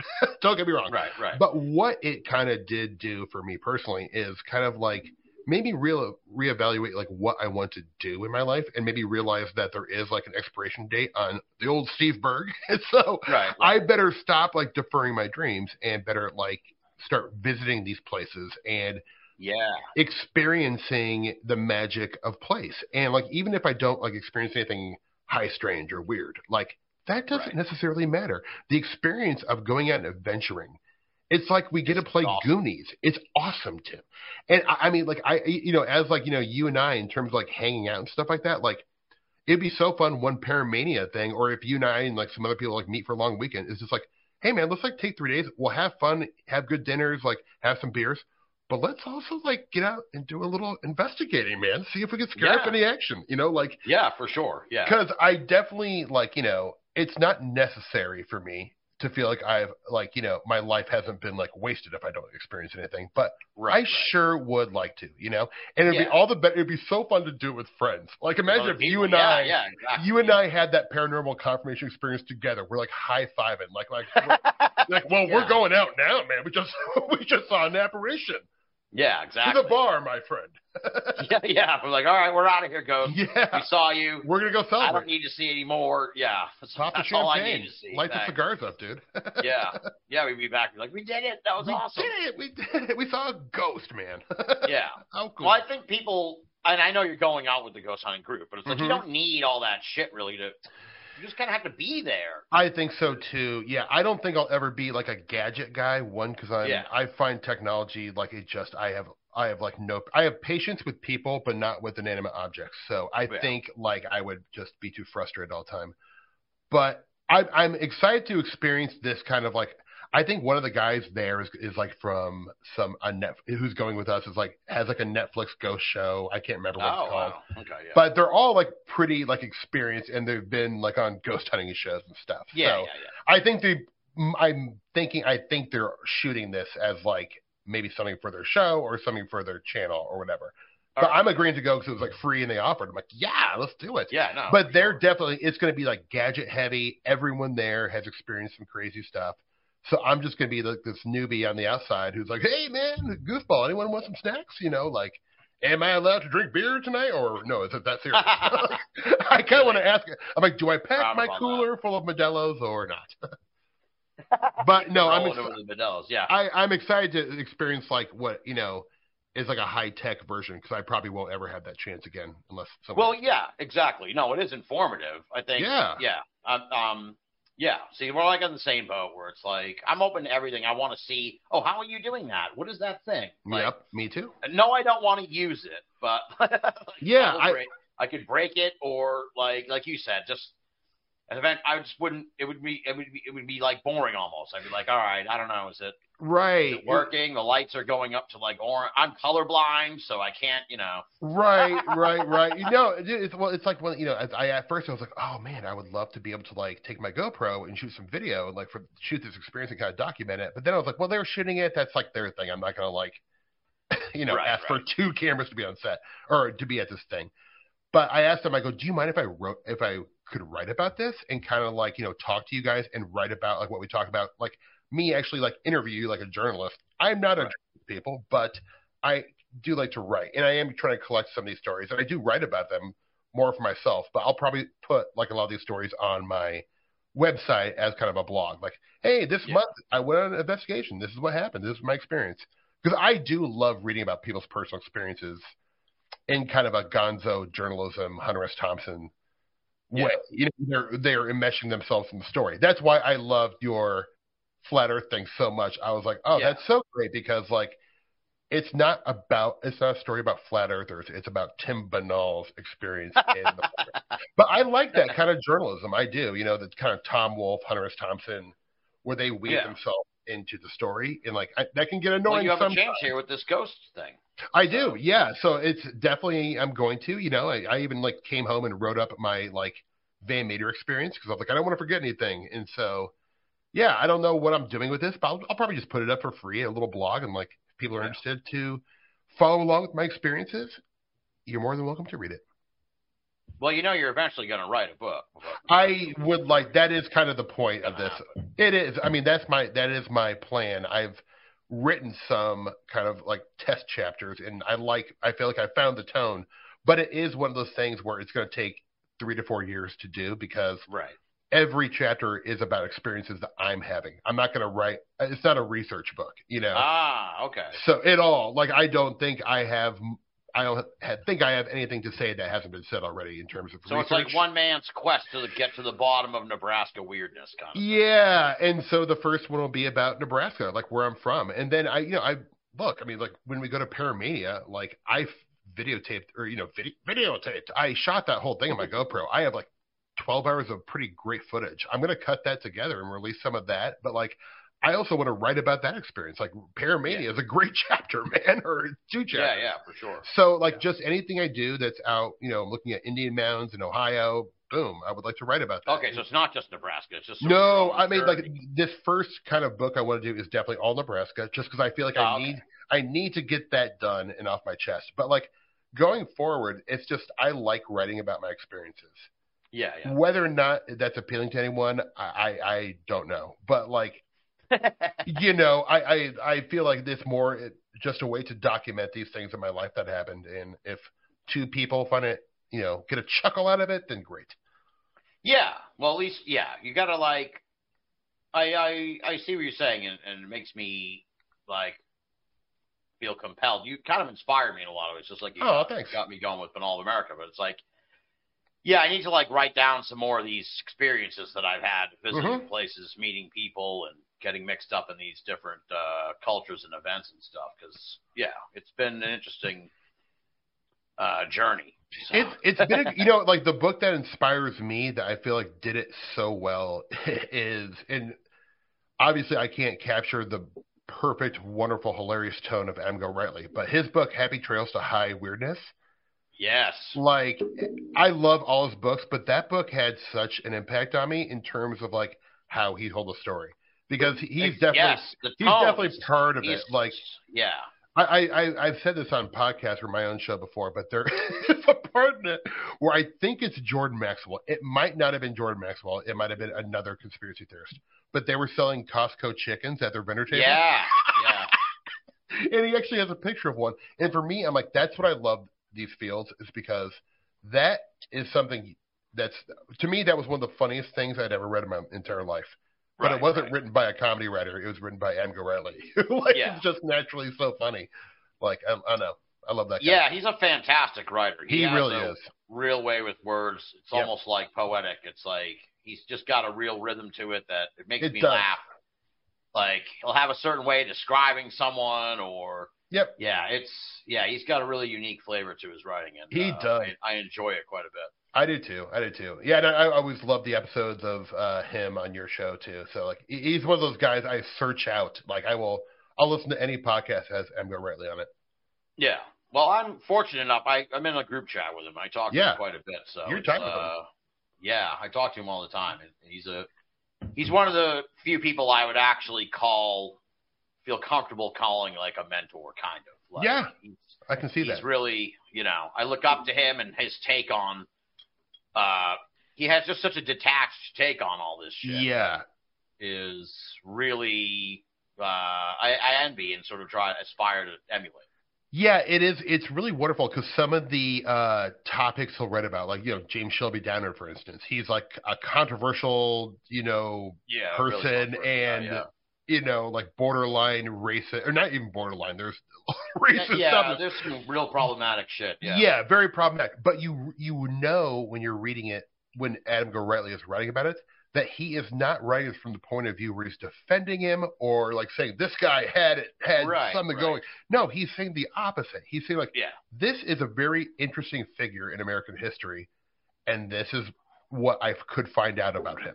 And he does it in a way that's humorous, but like you said, detached from making any kind of editorial, like, this or that happened, or I believe. His opinions are not important in his writing. And I think that's by design, like, I don't know. It's really brilliant. Like, I feel like writing like that when you're kind of inventing a form or doing a really hard to do form is underappreciated. A lot of times to me, that's more important than the actual use of the English language and flowery prose. Yeah, like, it's just the style of writing to me is the most attractive thing in like authors. And Go Riley is just in these fields, like, pretty hard to beat, man. Like, like, he's one of the greats of all time. Yeah. Have you had him on your show yet? No, I definitely want to. I feel like a little nervous to have him on. I feel like, but I'm definitely going to ask him. I know I've met him a couple times, and he's so nice and not like an intimidating person. He's just real. Oh yeah, you met him at Strange Realities. I did. And I met him at Paramania in LA. Paramania. Yeah. So like, dude, he's awesome. I'm definitely going to have him on. It's just like, what do I choose a book? Or, I mean, I would love to have him on and just do like almost like a retrospective of him, but I'm not sure if people like doing that. You know, like Yeah. I kind of did that when I had Cutchin on. So I was like, I couldn't choose a book to talk about, but I was like, let's just talk about your body of work and you. I feel like I kind of like doing that a lot with my show. Yeah. And I'll probably get to a point where I'll want to talk about specific books and specific work.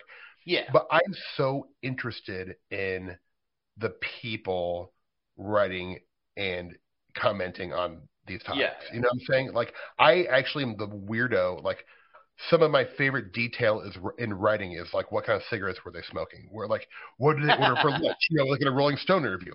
And more than them talking about their music. I'm so interested in like the granular details of people's personality, because to me that informs and it helps me understand the writing a little bit better. Right. So, you know, like I'm sure that annoys people about my show a little bit, where I'm like, what did you have for lunch yesterday? And I'm actually like legitimately curious. And it's such a personal, like I'm doing it for myself, obviously. And I know that's probably not great radio, but hey, man. Hey. We like what we like, Tim. Exactly. What the hell was I going to ask you? Jesus, I'm trying to try and set up shit. Sorry, we tangentialize. Yeah, no. Oh, so yeah, but when you write the book, then you're gonna get more shit. Well, I was thinking too, but I don't know. How far apart is like Nebraska from like one end to the other? Ooh, God, like mileage? Yeah, like an hour. Golly, you could. So I'm on the very edge. Like I'm from where I am right now. I'm about 8 miles from Iowa, the border. So if I drive to I know from driving to Colorado so much, about 5.5, 6 hours you can drive across the state. Oh, all right. So, it would be cool. I mean, I don't know. It probably would be a better idea. I'm going to tell you what you should do now. Please do. No. I need suggestions. It would be cool because you talk about the cold calling. It would be cool to like set up some kind of hotline. There must be a way to do it through the internet where it will record the things. You know, so Yes. and then just even if you just did Eastern Nebraska. Yep. And we're just call the hotline, and then, you know, you can sift through shit, and if something pops out, you can be like, all right, this is how you need to get back to this person. It's so funny. For some reason in my head, because I'm so old school, I was like, I'm going to have to get like a teen line or something. You know, like, And then I had a friend of mine who is a younger person, and they were just like, no, for like, I think they're like, just get a Google line. And I guess on Google, you can they'll spit out a number to you that's just a call-in thing. Yeah. And I'm like, oh, okay. I guess I can just do that. They're like, yeah, it's very easy, you dummy. And I'm like, oh, yeah. Of course it is. Yeah. No, I'm just like you. I'm like, but you got to call the phone company. Yeah. Like, the guy's got to come out, put a new jack in the wall. Like, it's a whole thing. You're going to have to send a truck out in order to get the hotline. Yeah, I'm already, like, stressed out about it, so I can't do it. And they were like, no, exactly, like, in 3 minutes you can set this up, you idiot. I'm like, yeah, of course you can. But that would be a kind of cool experiment. Someone did that, like in Chicago. They put up a bunch of flyers that were like, "Have you seen a creature or whatever? Yeah, call this hotline." Well, it's. But I never heard what else came of that. It was a weird kind of. Well, like, geez, I wish they did told us what calls they got. It's funny. I am. It's actually on my list of things to do in my phone notes that I just made about 2 weeks ago. But there's this case that happened in 2014, a Bigfoot case that was my absolute favorite Nebraska Bigfoot case. And it's a tiny little village called Linwood, Nebraska. And all they have is they have a steak joint and not even a gas station and like a grain co-op. And it's like nothing there. But I've actually talked to the sheriff of the county, had a great conversation with him about the case. I talked to the warden of the Southeastern Gaming Commission in Nebraska. I'm just going to stop you right here, Steve. Please. And I just want to say that I'm fucking blown away by your proactive, investigative fucking deal, dude. I'm really like, I didn't know you were doing this kind of stuff. Yeah, I don't talk about it. I talk about it. It's really, really commendable. Like, thanks, but I do. Yeah, I wish I had the time to like. Yeah, well, look, because I'll be really honest, because the pandemic, COVID the last couple of years, it has made my industry very slow. Right. Where they just have nothing. The strike and everything. And I've been working enough, and it's great. But like as an actor, like you'll work go do an indie movie for 2 weeks, and then you're off for 2 months. You know, Right. So and then the COVID, and then now the writers and actors strike. It's like I have nothing to audition for or work on. But I have the time, and I'm not a great sit around guy and do nothing. Like I get crazy. So I love this stuff. So I mean, I'm really playing John Keel in Eastern Nebraska, man. And it is it's awesome. so fun. Where I will take days where I'll wake up in the morning, make a sack lunch, a little turkey sandwich, maybe maybe a kettle chip and a bottle of water, and I will drive to a cemetery where people have seen stuff, and just walk around and try to experience it. And then I'll like take little videos of myself explaining what I'm out here doing, you know, and like that is like going to Hawaii for me. I'm having so much fun. Right. I also think living in LA for like 21 years, I was in such a massive city surrounded by so many people that I have like this like weird rural America fetish where like I want to be in rural areas all the time. No, I'm envious. I love it. Just getting back from Vermont and kind of getting back to here, and it's like I really like the mood up there a lot better, and it's it's rural too, obviously. So it's like there's something nice about it. It's just great, you know. And my wife is super cool about it. Like sometimes we'll go take like hike. We like to go hiking and like walking around and stuff. But I'll like say like, well, can we go walking here because there was a Bigfoot sighting in 1967 around here. It's like, of course, you know. So you know, I'll always kind of infuse. Yeah, I'm always trying to like go, even when I go to town for work. Like if I'm out in Atlanta for a few weeks, I will try to find every weird thing I can in my days off. It's just what I like to do for fun, you know. So yeah, and people some people get a little snobby about it, but I fucking cannot recommend Atlas Obscura enough. I love Atlas Obscura. Some people are like, oh, it's on Atlas. Oh, you know, it's like, dude, that is the best website for nice. My laptop is literally sitting on a copy of this book, which synchronistic. Very nice. Yeah. You know what the other book is sitting on? It's actually, this is kind of weird. So I'll even show you this. But this book, and then the other book my laptop is sitting on is Go Rightly and Great Bishop's book, A for Adamski. Very nice. They fit my laptop perfect to prop it up. So I thought it was funny, ironic. We've talked about both those things in the last 5 minutes, and see that. But yeah, I highly recommend that. That's a great resource for people to check out. So you're gonna put up a website. I'm gonna get you I got you at about 2 hours. So yeah. No, whatever, man. So you're gonna get a website going. Yep. I feel like. I'm telling you, dude, I'm going to do just everything you do. I'm going to be like, well, fucking Berg's got his website fixed. Yeah. Good. Berg put out a book. It's about time I put out that book. Like, yeah, I mean, like, don't defer your dreams, man. That is the lesson, I think, you know. Right. Like you said, I mean, it's like, we're not promised tomorrow. So, yeah, exactly. I'm trying not to put stuff off because I am I've been a procrastinator my whole life, but I'm getting better in the last couple of years. Yeah. So, yeah, I'm excited about starting a website because I do love to shoot videos, and I have so much footage of what I think are pretty fun adventures. So I am going to be making those available on my website, and I will have a little blog. And I would love to have like an old school thing where there was like a place for people to chat, you know, like maybe I'll just start like a Discord thing. There's a link, but like I can talk about this stuff all day. So if I had like a handful of people listen to my show who wants to chat with me, and like, man, I'm there for them. You know, like it sounds like right. Yeah, that's just good fun for me. So.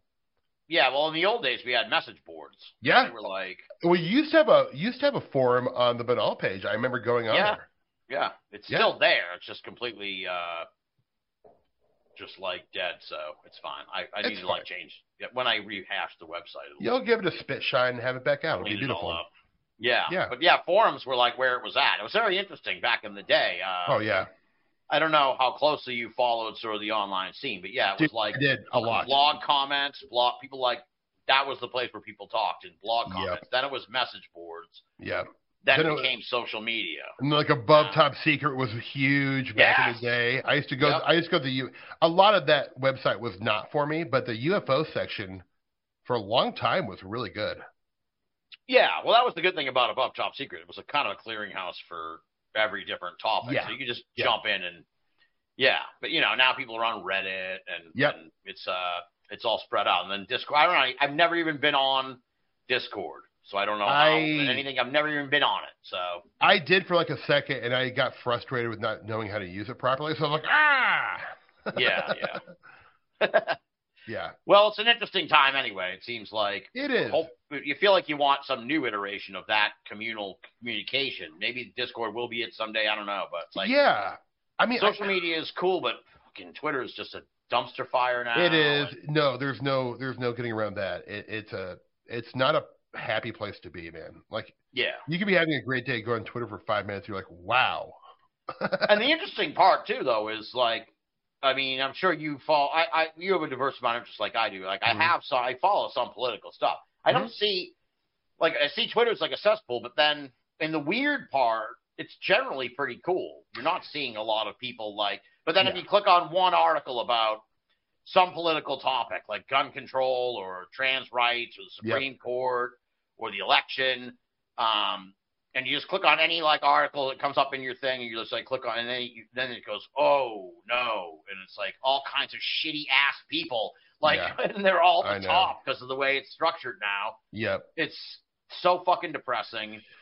It's not healthy. It's just not good. I mean, the thing is, though, it's like what I do think about is I have a whole entire friend group that is kind of in the weirdo. I don't say weirdo. Yeah. I don't know, Fortean community. You and Forteans, yeah. You know the guys and some other people. I've made some great friends who I can't wait to get together with in real life because I have not had a lot of people to talk to about this in real life. Yeah.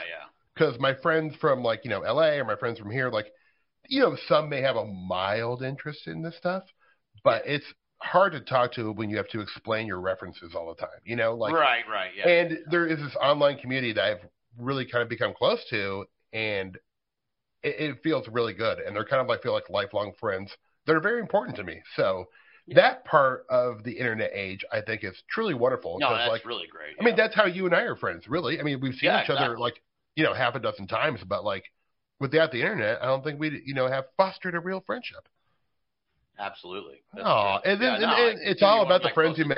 In the scene. It really is dude. in a lot of ways because you're not going to get any answers. So it's like, how are you?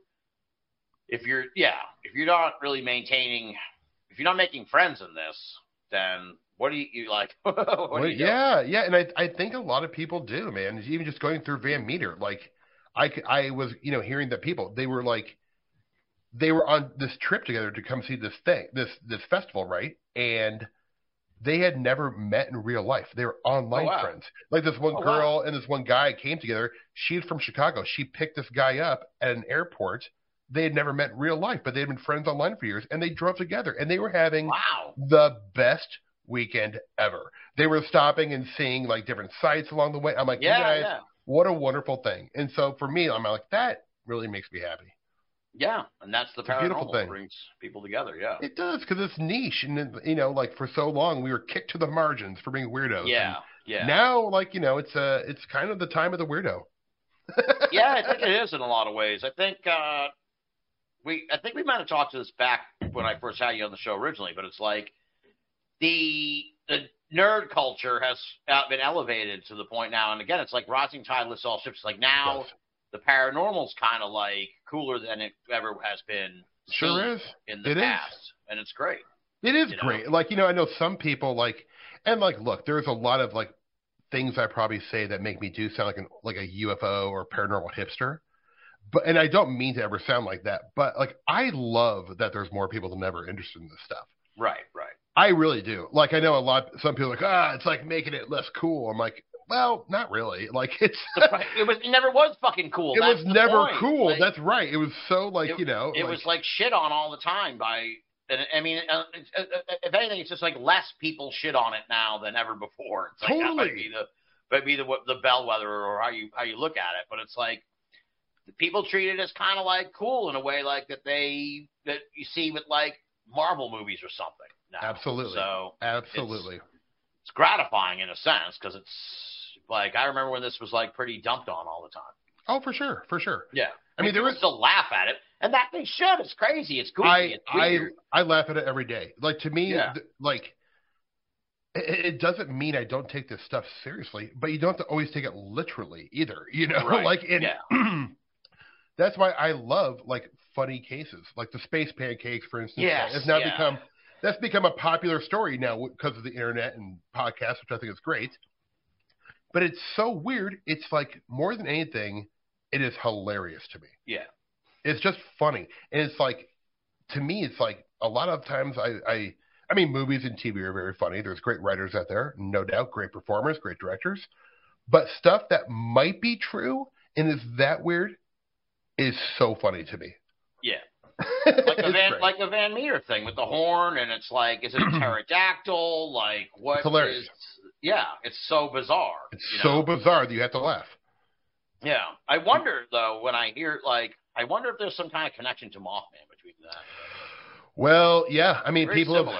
It is very similar, and there's been some other humanoid or like flying creature cases in Iowa. One that was not, which I just learned about this weekend, that happened like 4 years after that. But look, Nebraska has 3 flying winged humanoid cases that I know of. Wow. There's probably a lot more, but yeah, I think Mothman is, wonderful. I love the whole Mothman story.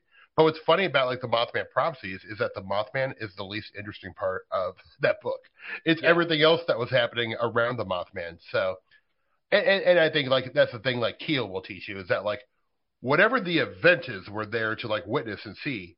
Look around too, because there's going to be some really interesting stuff that's happening culturally or whatever, like in conjunction usually.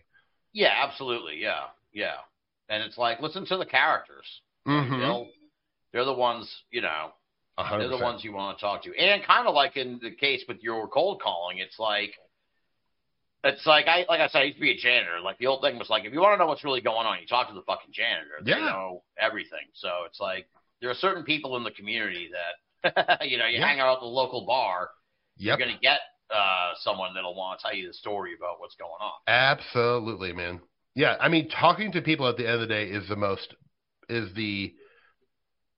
I think the greatest way to further any kind of endeavor into a story. Like it's like you can read the internet, you always hit a dead end eventually, and there's never enough books written about a given topic.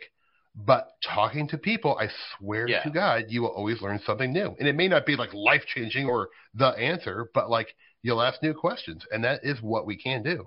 And that's a worthy goal. Like if everyone in the paranormal community, whether they're from like Dayton, Ohio, or Sacramento, or Tuscaloosa, Alabama, wherever they are, if they kind of like just took the small microcosm that they're in and really looked at it, talked to historians, librarians, and like cold called people, imagine all the new things we'd uncover. I think it would be a lot. I think it would be a ton of new stories that are great. Yeah.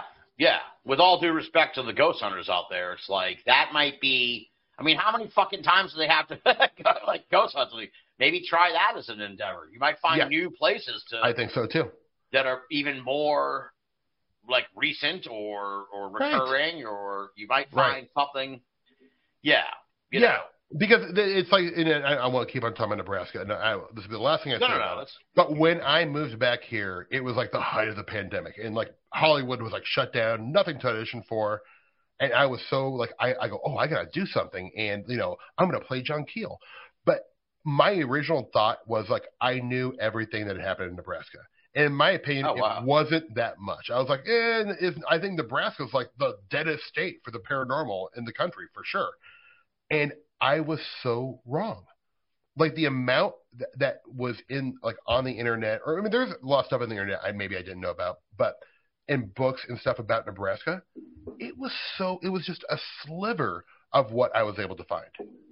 So, I mean, I do believe that like there are so many stories when we think we've hit the point where we're like, we've heard all the UFO stories, heard all the Bigfoot stories.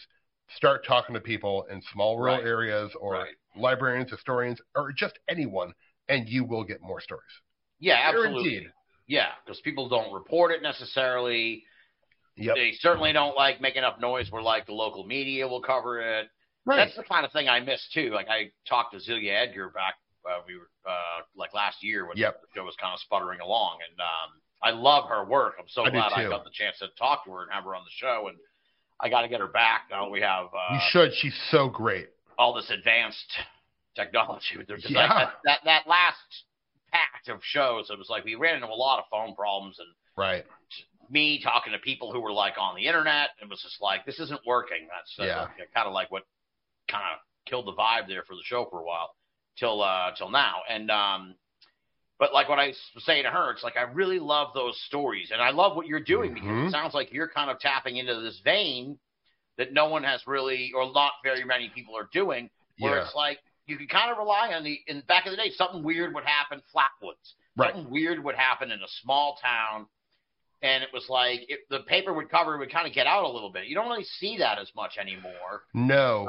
And there's a reason for that. The reason is that most small town newspapers, even like mid-range small cities, the local papers have been taken over by news aggregates.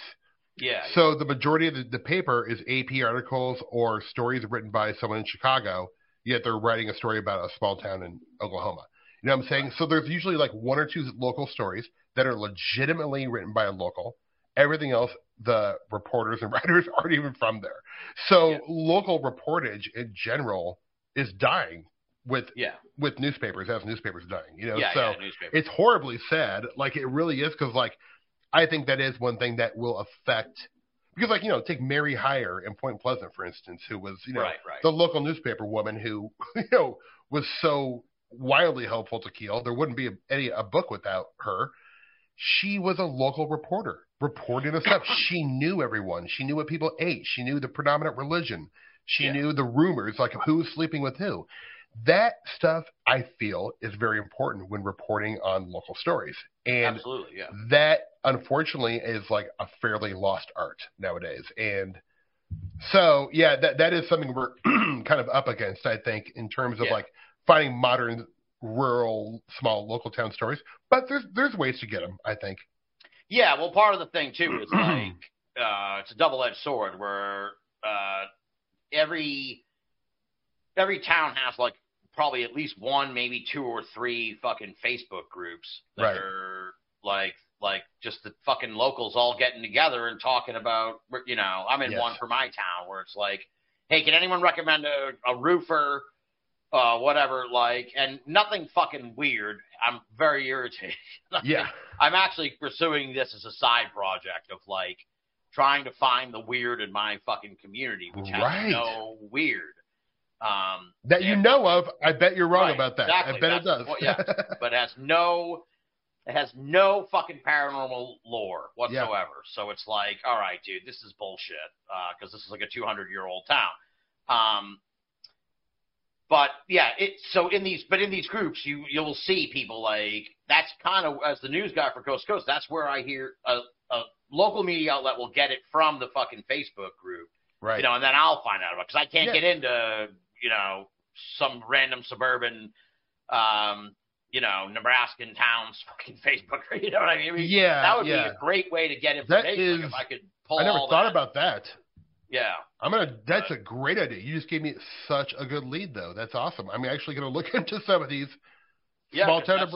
Where people are like, hey, my trail cam picked up a picture of this, and next thing I know, like some local media outlet will get it because someone from the Facebook group will send it to the TV station or whatever. So, but I'm 100% doing that. There you go. That's a great tip. Thank you. Well, my see, that's big for me. Look what came out of this. See, there you go. I got to run to the bathroom, and then we'll head to the end. I'll vamp. All right. Hey, everybody. You're listening to Banal of America right now. Tim is using the restroom really quick, so I just thought I'd take this time to say, how about Tim? What a guy, right? We love him. We've listened to his show for a long time. I'm sure there's some old fans listening right now who are super psyched the show's back. So let's encourage Tim by reaching out, commenting, liking, and subscribing to his show, and keep on encouraging him to do more, because having Tim Banal putting out content into the community, and I actually hate the word content, but I'm going to say it anyway. Putting content out into the community makes the community stronger and better. This has been a message brought to you by Steve Berg of High Strangeness. Longtime Tim Banal fan and friend. That's the end of that rant. What else? You know what I've been doing lately? So sometimes you'll make spaghetti sauce, right? And you'll have a little leftover. I usually like to make a little leftover because it's nice to have sauce on hand. But instead of like using a noodle, you can use couscous. Like not the pearled couscous, not the bigger ones, but the little tiny couscous. One, it's very economical. Two, it takes 5 minutes to make, and it's almost like a risotto. And it's just a quick risotto because risotto takes about 25 minutes, and you have to have a certain kind of rice and broth and whatnot. But highly recommend for your leftover sauce usage. Could be pesto too. Go with couscous. Now I had my headphones in when I went out to the bathroom, so I heard that. Yeah, bit. see, I loved it. You I don't. love how you're like, please, everyone just encourage him. Let's just keep him going. Come on. No, guys. but I mean, look, I wish people, like everyone needs a little encouragement, man. Sometimes you feel like you're talking out into the void. Yeah, for sure. No, I know what you mean. But you it's nice to hear from people. Yeah, keep that on. That's a little commercial. I will. I should do all your commercial breaks. There you go. Yeah. Well, I'm just excited for you. Thanks, bud. To watch you and to see where you're going. Yeah, I don't know. I knew Josh Cutchin back when he only had the one book. Yeah. Yeah. When I met Josh, I'll embarrass him here. When I met Josh Cutchin at the first Paramania, it was such a. And people listening are like, "What the fuck is this Don't worry about it."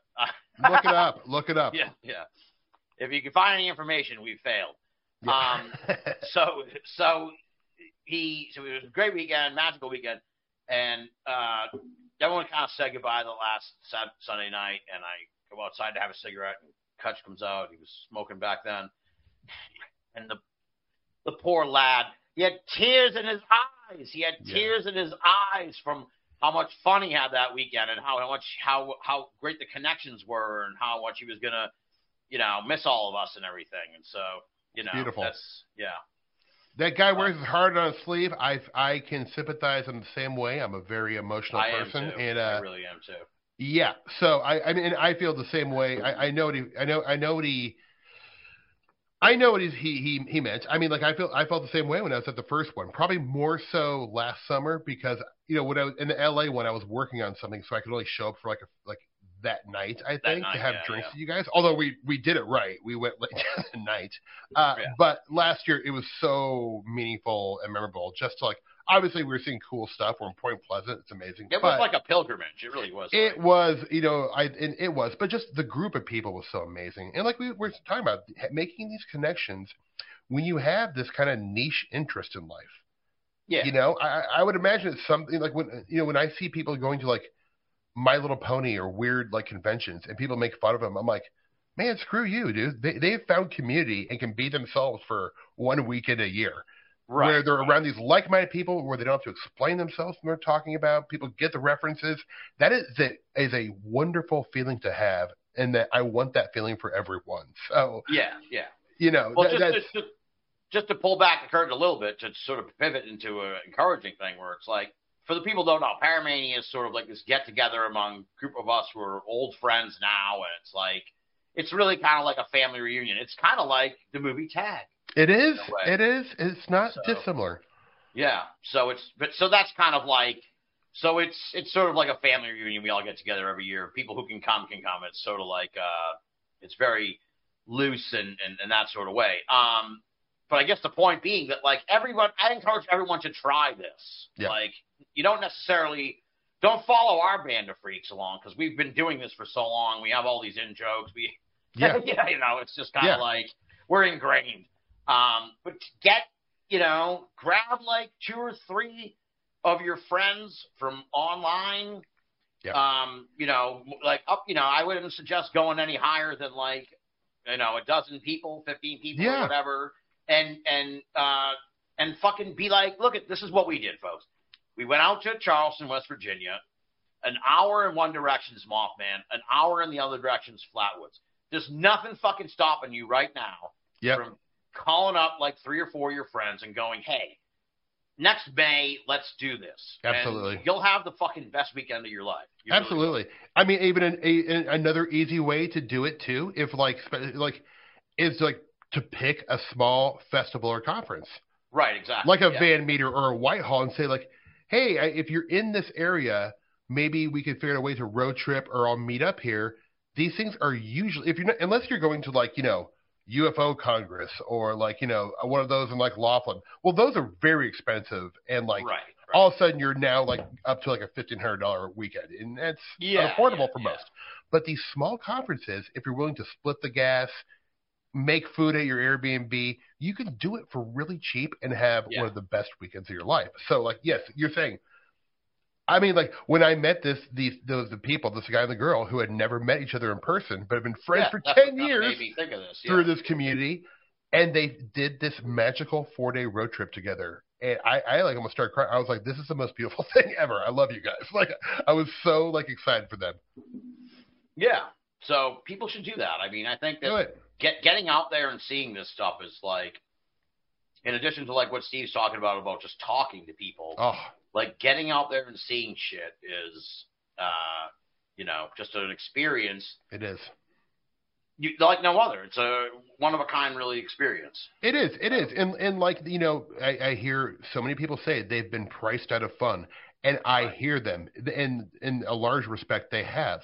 But if you are into this stuff, if you're lucky enough to have an interest in this stuff, there are ways to have unbelievably meaningful, wonderful like trips for dirt cheap, and I mean it. Right, exactly. Because even as an adult, like I don't like to spend much money. You don't need to spend much money to have a great time. So like, right, exactly. Yeah. It's like, oh man, it's great. I love it. Adventure, people. Yeah. Adventure keeps you young. Yeah, exactly. Like, look, we always try to do it. I wouldn't say on the cheap, but certainly like so it's affordable for everybody. Because it's not extravagant. Fly out and everything. It's like, we're just going to get a Best Western. You don't need, we're not going to stay at the Hyatt. Like no. Well, if you're hanging at the hotel like all day, then you're doing it wrong. So the whole point is like the hotel's a place to crash and a place to like drink beer at the end of the night. Exactly. So now on that note, we're going to be drinking beer at the end of the night. In the first weekend of November. Yeah, we should talk about this. We should talk about this. Yeah, so anyone listening who's like, well, I wanted to be a part of that Paramania, Kutz was saying this, and I said on the Conspiranormal tonight, it's becoming sort of its own version of that as the years go by and more interesting things happen and people, like a Nashville-based gathering, a family, a group of people sort of growing together. It is. It's like, okay, so, Adam Sane and Sirfield Stevens, who host Conspiranormal, for anyone you don't know, they put on this great annual, which in my opinion is, at least for the kind of people I want to see speak, the best all year long. It's a fantastic conference. It is. It's so much work and thought into it. Kind of like we were talking about the building of the podcast playlist. It's like they really put this together with an eye on. It is, and the speakers are just like, I don't think there is a conference, at least for what I'm into. Obviously, everyone's opinion is different. But for what I'm into and how I like to, take in the phenomenon, these are the group of people I want to hear talk about it so much. So it's always like the greatest lineup. You can find it online. Timothy, I just called you. Tim Banal is one of the speakers. He killed it last year. Was so great. I'm going to be. You were awesome too. That was your debut, I think. That was the first time I've ever done it. I was super nervous. Wow, okay. Yeah, I messed up in a lot of ways, but it was so fun. I thought you did great. Thanks, bud. I'm hard on myself. But this year, I think they've asked me to be the MC. So it is going to be a high energy paranormal party.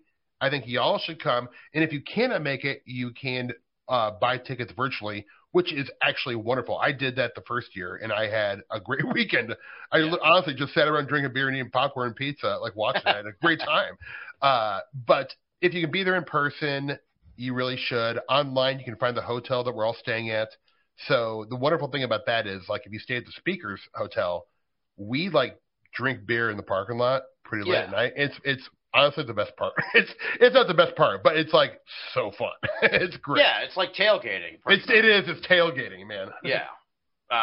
And it's really fun. And we did a whole Conspiranormal the other night about it. But yeah, it's for the Banal American listeners who didn't hear that. It's like it's really so much fun, and I highly encourage people to check it out. I think it's strangerealitiesconference.com is the website. What are the dates again? We should announce them, but I'm afraid I'll say the wrong dates. Let me get it on my phone. All right, Tim's fine on his phone. The first weekend in November. While Tim's fine on his phone, I'd like to sing a bar of a song that you'll all recognize. There you go.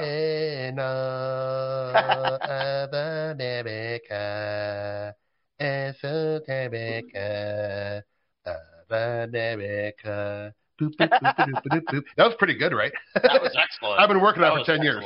Thank you. So it's going to be November 3rd, 4th, and 5th.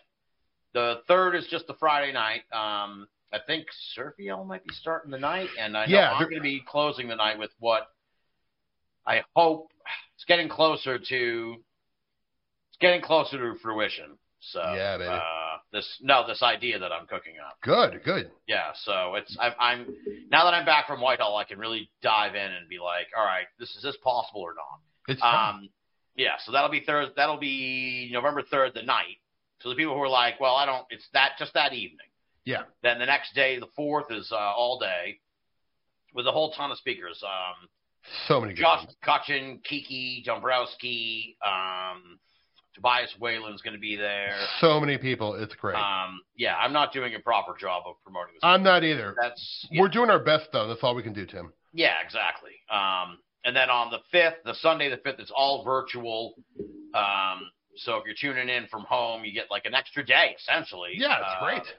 So that's like I want to say Michael Hughes is one of the folks. Aaron Gullius is one of the folks. Chris Ernst, love that guy. Ernst, yeah. I think Soraya Ascath. Yeah. The guy Rex Luce is going to be speaking on the Saturday. Yeah, now they're starting to come to me a little more. But yeah. So yeah, it's awesome. And like Steve and I were kind of saying too. It's if you can drive to Nashville, fuck, Hutch is driving to Nashville from Atlanta, so it's like he's, I'm not suggesting that he'll pick you up, but Josh will rent a passenger van and grab you. yeah, we're gonna call him after the show airs, be like, Hutch, look, we need you to just stop in 5 places to pick people up. Man, and then obviously if you've been to Nashville, you know that Nashville is such a great city. There's so much to do, great food, great drink, and also some cool paranormal stuff to go check out. So. Yeah, I highly recommend it. If it was me, I would fly in Thursday so you could just wake up and be there and not have to stress it. And then, you fly home that Monday. So, that's what it's going to be a really great weekend. And if you go on strangerealities.com, you can find all the information for hotels and all that good stuff and schedule. So, check it out, folks. Yeah. And if you can't, like I said, like we were saying, if you can't make it out there, get the online version. It's really, I got to credit them. They do a fantastic job of the whole logistics of it. It's very professional, and as I joked with them the other night, it's intense. I mean, I wouldn't want to. I saw you did some Facebook. I don't know if you pre-recorded those videos over the weekend or if you were live or whatever. I was live. I did that when I was there at Van Meter. Right. I did a couple at Whitehall, and it was like. It's just doing that alone is like, I don't even know if this video's coming in right. I don't either. I have a one bar. I hope you didn't even see this. Am I even holding the fucking camera right? Am I running around too much? I'm scanning around too. It's like, so, doing all that shit live is like intense, especially when you're putting on a conference like that. So for them, and they do it really flawlessly. So they do. Hats off to them. It's a great production. Stressful. Yeah. All right, so we're going to be at Strange Realities Conference. I think it's strangerealitiesconference.com or strangerealities.com, one or the other. Just punch in Strange Realities Conference in the Google. And you'll get it. You'll get it. Okay, she'll come up. There you go. And High Strangeness is the podcast. It is. You can find it on the old Apple, the old Spotify, and probably some other places, I am guessing. And I'm sure you have like a whole list of people you want to talk to. So it's. I do. I have my list is gigantic. So I feel like people are like, won't you run out of people to talk to? I'm like, never ever. And also I feel like having people back on is very fun because you can't get the whole Tim Banal picture in one episode. So Tim will have to be a regular on there. So find out what he's up to. He's always doing cool stuff. So.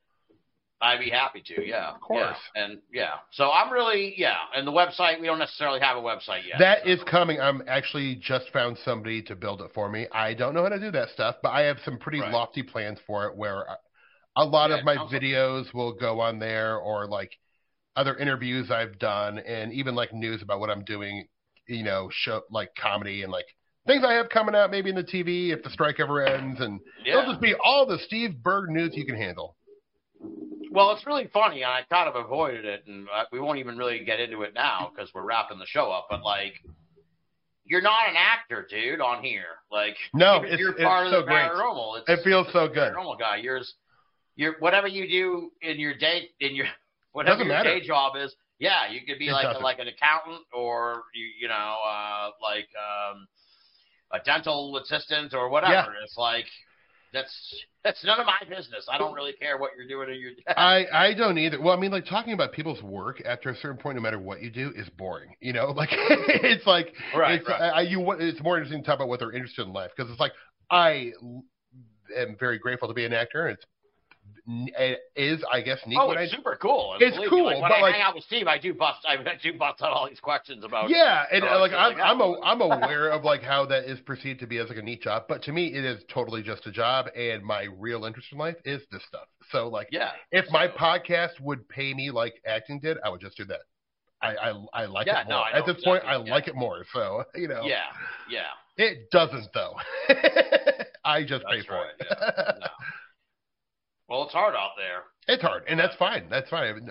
I'm if my intentions were purely financial, I would be doing it in a very different way. So. No, exactly. Yeah, no, that's exactly right. And once it becomes, I mean, look, I have a job. Obviously, I work in the paranormal, so it's like it changes the tenor of the whole thing in a way. So you get kind of like I felt like it's increased my cynicism by tenfold. Covering this. The nice thing is, though, man, because like I do feel like at the end of the day, like we're all sort of talking to the same people and sort of talking about the same stuff. But what differentiates it is like the personality of the host. Right. A lot of times, not all the time, but some of the times. And for you, like obviously you had so many great guests, and that's kind of how I found you. But eventually, I was listening because I like Tim Binnall as a host, So like, oh, thanks, man.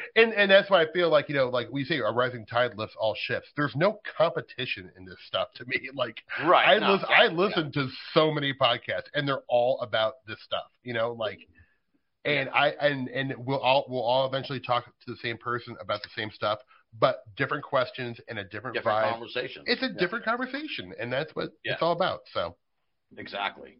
Well, I'll just say, Steve, the paranormal's better with you in it. Oh, buddy, thank you. I mean that. And thank you, dude. I appreciate that. I was excited and happy and thrilled because it was like you were always kind of like you were just a fan, really. And it was like, Steve, totally. I wish Steve would get more involved in all this because he has so much to offer. And what I like about you is we kind of had similar paths in a way. I may have said this on your show, but it's like we spent a lot of time taking all this shit in before we started talking. For sure. And then it was like, so we actually kind of knew what we were talking about. Yeah. And I that's, it even like we talk about kind of like the coverage of the UFOs and stuff. And it's just like, you just see some of the things. It's like, these people haven't been around for, just like I've seen people come up with books now about like, the UFO phenomenon, American UFO interest and stuff. And it's like, you haven't been around, man. You don't know, like, how you kind of. And they'll find out, and so, and that journey will hopefully be interesting too, of how, but like, it is one of these things where people are like, God, this guy Richard Doty knows everything. He's saying some really wild stuff that has to be true. I mean, I'm always like, I don't even like say anything anymore. I'm just like, okay, well, have fun with that. You'll learn eventually. Yeah. You should probably read a book called Saucer, Spooks, and Kooks, and I'll just leave it at that. Yeah, exactly. Yeah. Like there was a whole kerfluffle like a couple of years ago about Emma Woods, and people were like, I'm just hearing about this Emma Woods thing. It's very distressing. Yeah, it's like, oh, you weren't around for that 15 years ago when it was the big scandal. So and it's not their fault, It's obviously just like age. No, it's not their fault. Yeah, but you do want to warn people because I mean, I was warned. I mean, like especially when I was, first like dipping my toe and commenting on your show and being on your, like there was a lot of things that I thought were very valid to look into that I found were complete, dog shit. And I was so grateful to be pointed in the right direction. So. Yeah, no, I remember when I first got into this because I was like out of it for a long time when I was in college, and I got out of college, I got looked back into it, and I'm like, boy, these UFO people are really on the ball right now. It sounds like they're really, sounds like in the time I haven't looked into this topic, sounds like they've really made some progress, and this is going to break open any day now. Yeah. And it was like, surely the people, I never really looked into it, so surely these people looking for Bigfoot must be getting close to finding it. And it's like, oh, man. Yeah. Oh, I know. Look, when the Serpo story came out, I didn't believe it. But I was following it like, well, this might be true. I don't know, but right. So yeah, it's fun to like look back and see like what you thought 10 years ago. You're like, wow. Yeah, no, it's really cool. Well, I can keep you all night, but yeah, buddy. Oh, it was so fun. Yeah. This was a blast. I really appreciate it. Like I said, folks, if not for Steve, you wouldn't be here in the show right now. He really has been so encouraging to get All of America back up and running, and I'm having a blast doing it. And I'm looking forward to sort of taking it in different directions. And I'm like I said, I'm loving what you're doing. So I'm like following your stuff, and there's just so much. I can just see it kind of like blossoming already, and it's like, as I said, the paranormal's better with Steve Berg in it. Thanks, dude. Really join us at the party. It's been everyone's been very welcoming. So it really is heartening because at first I was pretty sure I was just gonna be like talking into an empty void, but like that people are like listening and getting something out of it really means a lot to me. So and luckily everyone I've asked has said yes to be on my show. So I haven't got any no's yet, which. It's shocking to me, but it's crazy. I look back at who I've already talked to. I'm like, oh my god, like half these people are like my heroes, and like, I'm like starstruck on these little Zoom calls, So yeah, man, it's been great. Thank you so much, and thank you for your support and being on the show, and for all the future appearances you'll do on the show. Tim and I, by the way, I'm going to tease this. Tim and I are going to do a Christmas special this year that you won't want to miss. So, and look, I think. Like I said, Steve getting mixed up in all this is I'm so happy about it, and because that means we're closer to the fucking movie where we go and try and find the portal. Absolutely, dude. Well, that's God, eventually going to happen. Man, we should have talked about that tonight. Oh, I'll say this just because what I said at the beginning. I was like, Steve's number 2 on the list. Number 1 on the list is Adam fucking Davies. Absolutely. To find out, get an update on the You have got to. So, I mean, like, that was for you. That was on my call. Yeah, Tim, I mean, like, honestly, like, if you don't do this, I feel like we can't be friends anymore. Like, you need to have Beck on because that is, guys, if you have not heard the Adam Davies the portal episode, there's 2 of them. One with John Carlson and Adam, and then there's a follow-up a year later with Adam Davies. Which they're both equally very important. And listen to them in order, I would recommend. It is the most wonderful, modern, high strange case probably that I've ever heard. It's pretty spectacular. It is so wild. I mean, and I think because you've listened to the show for a long time, when you tell people the story, I found, they look at it with a certain air of like skepticism, understandably so. Of course. But when the people who heard it on All of America when it aired, they were informed by years of Adam Davies as this rather buttoned down kind of like by the book. Total flesh and blood guy, not into the woo at all. Yeah. I mean, like, I'm a true weirdo. I love the wooey, weird, abstract, like absurd nonsense. He is not that guy. He's like I mean, like he's out there in jungles looking for evidence of these, cryptids, not like a weirdo, but his experience is as weird as it gets. Yeah. And in no way did he like pivot to weird because he thought No. He stepped away, it seems. Like he did your show and didn't really talk about it again. Trust me, I've looked. Yeah, so we're hoping to get him on. We're working through the scheduling and all that. So but yeah, that's so I don't know. We got off on another tangent. Sorry. I'm No. It's perfectly fine. So yeah. So this is just I would say this is the beginning, but the beginning was a while ago. You're now in the percolating phase of whatever the fuck Steve and I eventually put together and co-producing and raise a ruckus on. Absolutely. In some form or fashion. I have a feeling, but who knows? Yeah, it'll happen. But anyway, thank you for everything, man. I really do appreciate it. Like I said, it sounds so cheesy, but like, yeah, you really kind of like put the wind in my sails on getting the show going. I was going to say wind beneath my wings. Let's go ahead and like say what it is. I am the wind beneath your wings. You are the wind beneath the wings. And now I'm telling you to fly, fly. Great song, great movie. I'm not afraid to say I like beaches. Oh, man. All right. On that note, thank you, man. And folks, go listen to High Strangeness after you finish this. Get it, put it in your thing, and add it to your rotation. Yeah. It's fantastic. It really is a great show. And Steve, he's been listening to my show forever. He's been listening to Greg's show forever. He's listened to a lot of great shows forever. And so he knows how to do a show. That was, I mean, that's probably the highest compliment I can give. Thank you. Thank you. After I did your show, I was like, all right, Steve knows what he's doing. That was a really good show. Thanks, man. I'm in it's a work in progress. I'm learning as I go, so it's fun. That's how we were. So, yep. Yeah. All right, man. Thank you very much, brother. Thank you, buddy. Talk soon, man. All right.